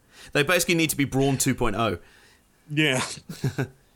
Yeah, and that's not going to happen with what they've got underneath them. Again, they got the controversy of Vijay Mallya trying to run out of India right now, and court cases, and that's not a good sign for them either. But there's more minor negatives than minor positives to say about the Force India camp at present. But they've got 2 very good drivers, a solid car, a Mercedes power unit. They should still be in contention for the top 5 for sure. But again, I think they've hit the wall here now, and I think it would take a big leap for them to get anywhere near that top 4. Speaking of which, Red Bull Racing. Now, again, we've kind of talked about them a little bit already on this episode, but it's an interesting one. I think this is the one where I think that it could swing on a knife. This could affect the entire grid, because Red Bull has got a lot of interesting things going for it right now. They spent £200 million on their car last year. It's the first time ever an F1 team has spent £200 million in development. That's a ridiculous amount of money. That's stupid money, no matter which way you look at it. It's almost one Manchester United transfer budget. But at the same time, it's scary. And they've got Daniel Ricciardo, who is an excellent driver by any stretch of the imagination. We all saw 2014 and what he was capable of. 2015, fast but unspectacular, especially given that Daniil Kvyat ended up outscoring him last year, which again, not a good look if you're Ricciardo. I know people were often very strong to defend him, saying things like reliability and qualifying and whatnot and raw speed, but Ricciardo's stock, I think, is one that's taken a bit of a knock from 2014, where he was arguably driver of the year. He's often been linked with Ferrari. He's openly stated that he might have to think about his future if Red Bull don't improve. This is a big year for Red Bull, isn't it, King? Yeah, big year for Red Bull. Oh, I don't know how running their own power unit will clearly benefit them, but if somehow they can get it to work, I don't see them challenging Ferrari, but I could definitely see them, being clearly better than Williams. I can't go there with them any higher than 3rd. Yeah, I think that's fair. I think at best they'll take Williams on. It's hard because there's so many variables, and that the question is, I think the biggest issue with me is that how is Red Bull going to develop that power unit? Because do they know better than Renault when it comes to engine development? I'm going to tentatively say no, but they have a lot of very, very brilliant minds in that team. I mean, they're 4-time Constructors champions. You don't fluke your way there, but at the same time, boy, there's a lot of risk if they get this wrong, don't you think? Yes, a whole lot of risk. Huge amount. Because they could theoretically, hypothetically, have a worse power unit than Renault. Yeah, it would not take much for that. They are setting up to maybe have the biggest falling on own sword in F1 history, or one of them at least. But yeah, I mean, it's going to be like Red Bull. I think will be the biggest team to watch in all of this outside of Ferrari because, boy, there's a lot that could go right with this. There's a lot that could very easily go wrong with this. And if Red Bull have one more bad year, I think they could lose Ricciardo, and they don't want to lose a guy like him as much. I mean, even though, hey, with Max Verstappen going how he is, maybe it's a good thing for the brand if Ricciardo was to move along. Just throwing that out there. Silly season. Yeah. Look, moving on, Williams. I don't think there's an awful lot to talk about with Williams. I think it's going to be hard for them to get up there because, again, like last year, they just haven't got the tools to really give Ferrari and Mercs a good run consistently. At the moment, it feels to me like they're the big team that, given how badly they struggled not long ago, it's almost like Williams are kind of happy to be there. Yeah, I mean, they're in third, and they are back-to-back third-place finishes, and I got a great stat from Sean Kelly about this, known as F1 Statman on Twitter. You may know of him. And what Kelly was basically, if Williams finish third again this season, they'll be the first team to finish third 3 years in a row without winning a Grand Prix, which is kind of a crazy stat in its own. That's consistency. Yeah, consistency. But again, I don't think anybody really wants to be the bronze medal. And they've got, again, a solid lineup. They have Felipe Massa, who's, I think, been chronically underspoken about, given how good he's been the last couple of years. And Bottas is a... Like, Bottas is the weird one because he's the guy that I feel like I don't know what his ceiling is. Like, I expected him to be better this season, especially given 2014 he was superb. He finished fourth overall. He finished fourth overall again this year. Actually, no, he was fifth. Actually, he was fifth just behind Raikkonen. Raikkonen beat him on the final race for that fourth position. But he's a top 5 level dude, Bottas, for sure. But does he just have that? Like, is the star quality there, King, for him to say, "Oh, this guy could drive for a top team and win races regularly and whatnot"? I don't know if the quality's there. It's sort of one of those things you don't know until it happens. But from what I've seen, I would say it could be there. It's highly likely it's there. Yeah. See, again, it could be there. Maybe it's just the wrong team for him at present. That could easily be that. We'll have to wait and see. But yeah, like Williams, there's not an awful lot to talk about with them because I think it's just another team that's just kind of there, really. And there's not been an awful lot to talk about regarding them. We've already talked about Ferrari. I mean, we could talk briefly about Kimi Räikkönen and his role in this. I think if Ferrari truly want to have a shot at the constructors, they need more from Räikkönen. They need 250 to 300 from Räikkönen to really have a chance. I just think his best days are behind him. I just don't see, like, if Ferrari want the constructors, they need to replace Raikkonen, in my opinion. So I think they need a better second driver. Vettel will get his. It's going to be a matter of, can they get another dude who can get in there and mix it up with Rosberg and whatnot. And Raikkonen just can't consistently do that. And I think that's going to be a big problem for Ferrari going forward if they want to topple Mercedes from a constructor standpoint. And Mercedes, Hamilton versus Rosberg 4, everybody. Yay. No? No. Why do I even bother? I mean, I think it's fair to say. I mean, yeah, I saw my Race World TV video and I saw that I said Rosberg would win the championship this year. And then, how much did you really mean that, and how much were you being controversial? In the first paragraph of said video, I said, "Don't take me completely seriously on this." Imagine how many people took the bait on that. You love it, don't you? I may or may not have done that on purpose. You're literally like the sort of ace fisherman, just like, how many trolls can I get today? Oh, there's a load of them. You guys, like, these people are just so easy. If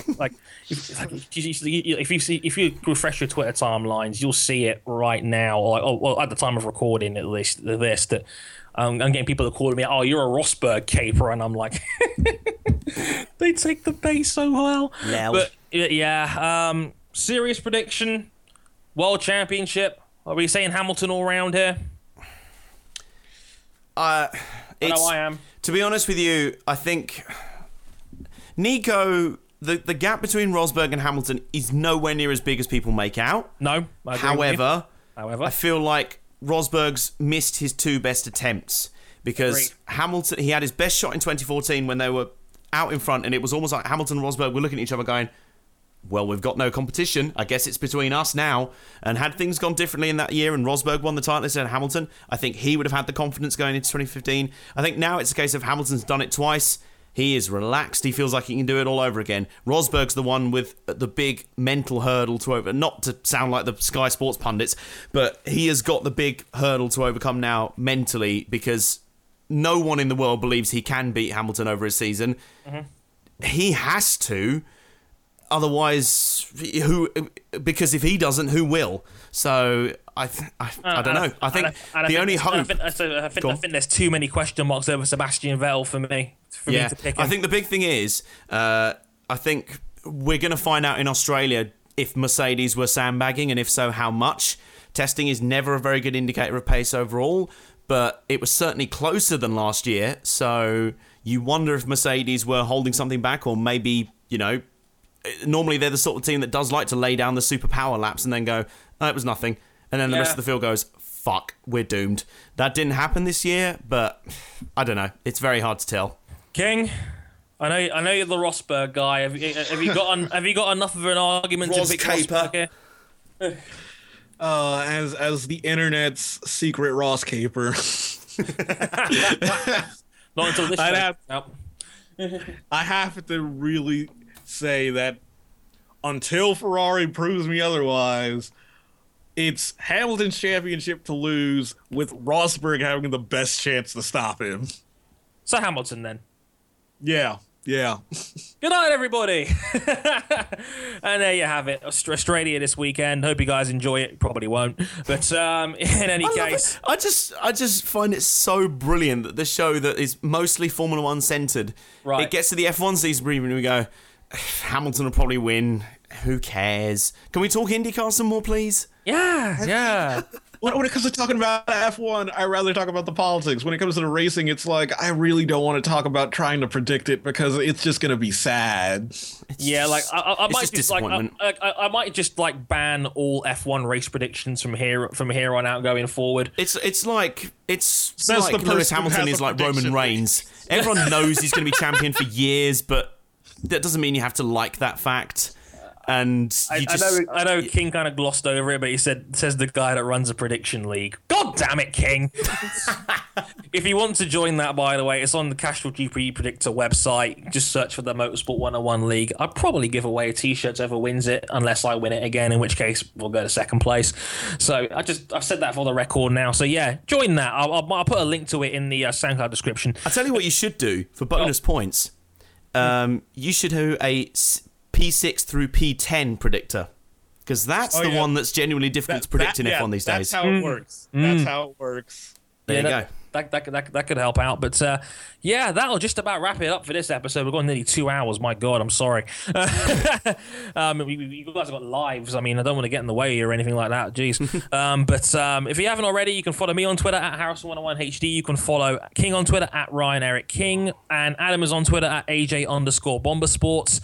This will be up on Friday as always. Obviously, if you want to as well, subscribe to the YouTube channel as well. Use youtube.com/Motorsport101 for your lovely Motorsport 101 podcast in handy bite-sized chunks, and the Dre Brief series as well, which will be back this week as well. Sorry, we kind of took 2 weeks out on that one. We were all very busy with, life and shit. Yeah, sorry about that. But Johnson. Sorry.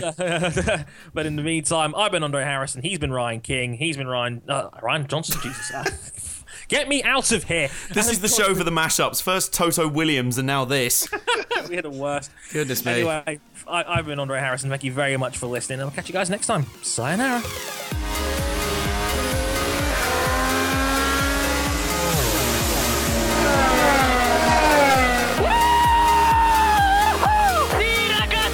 Already gonna done it, mate. I cannot believe You are the world champion!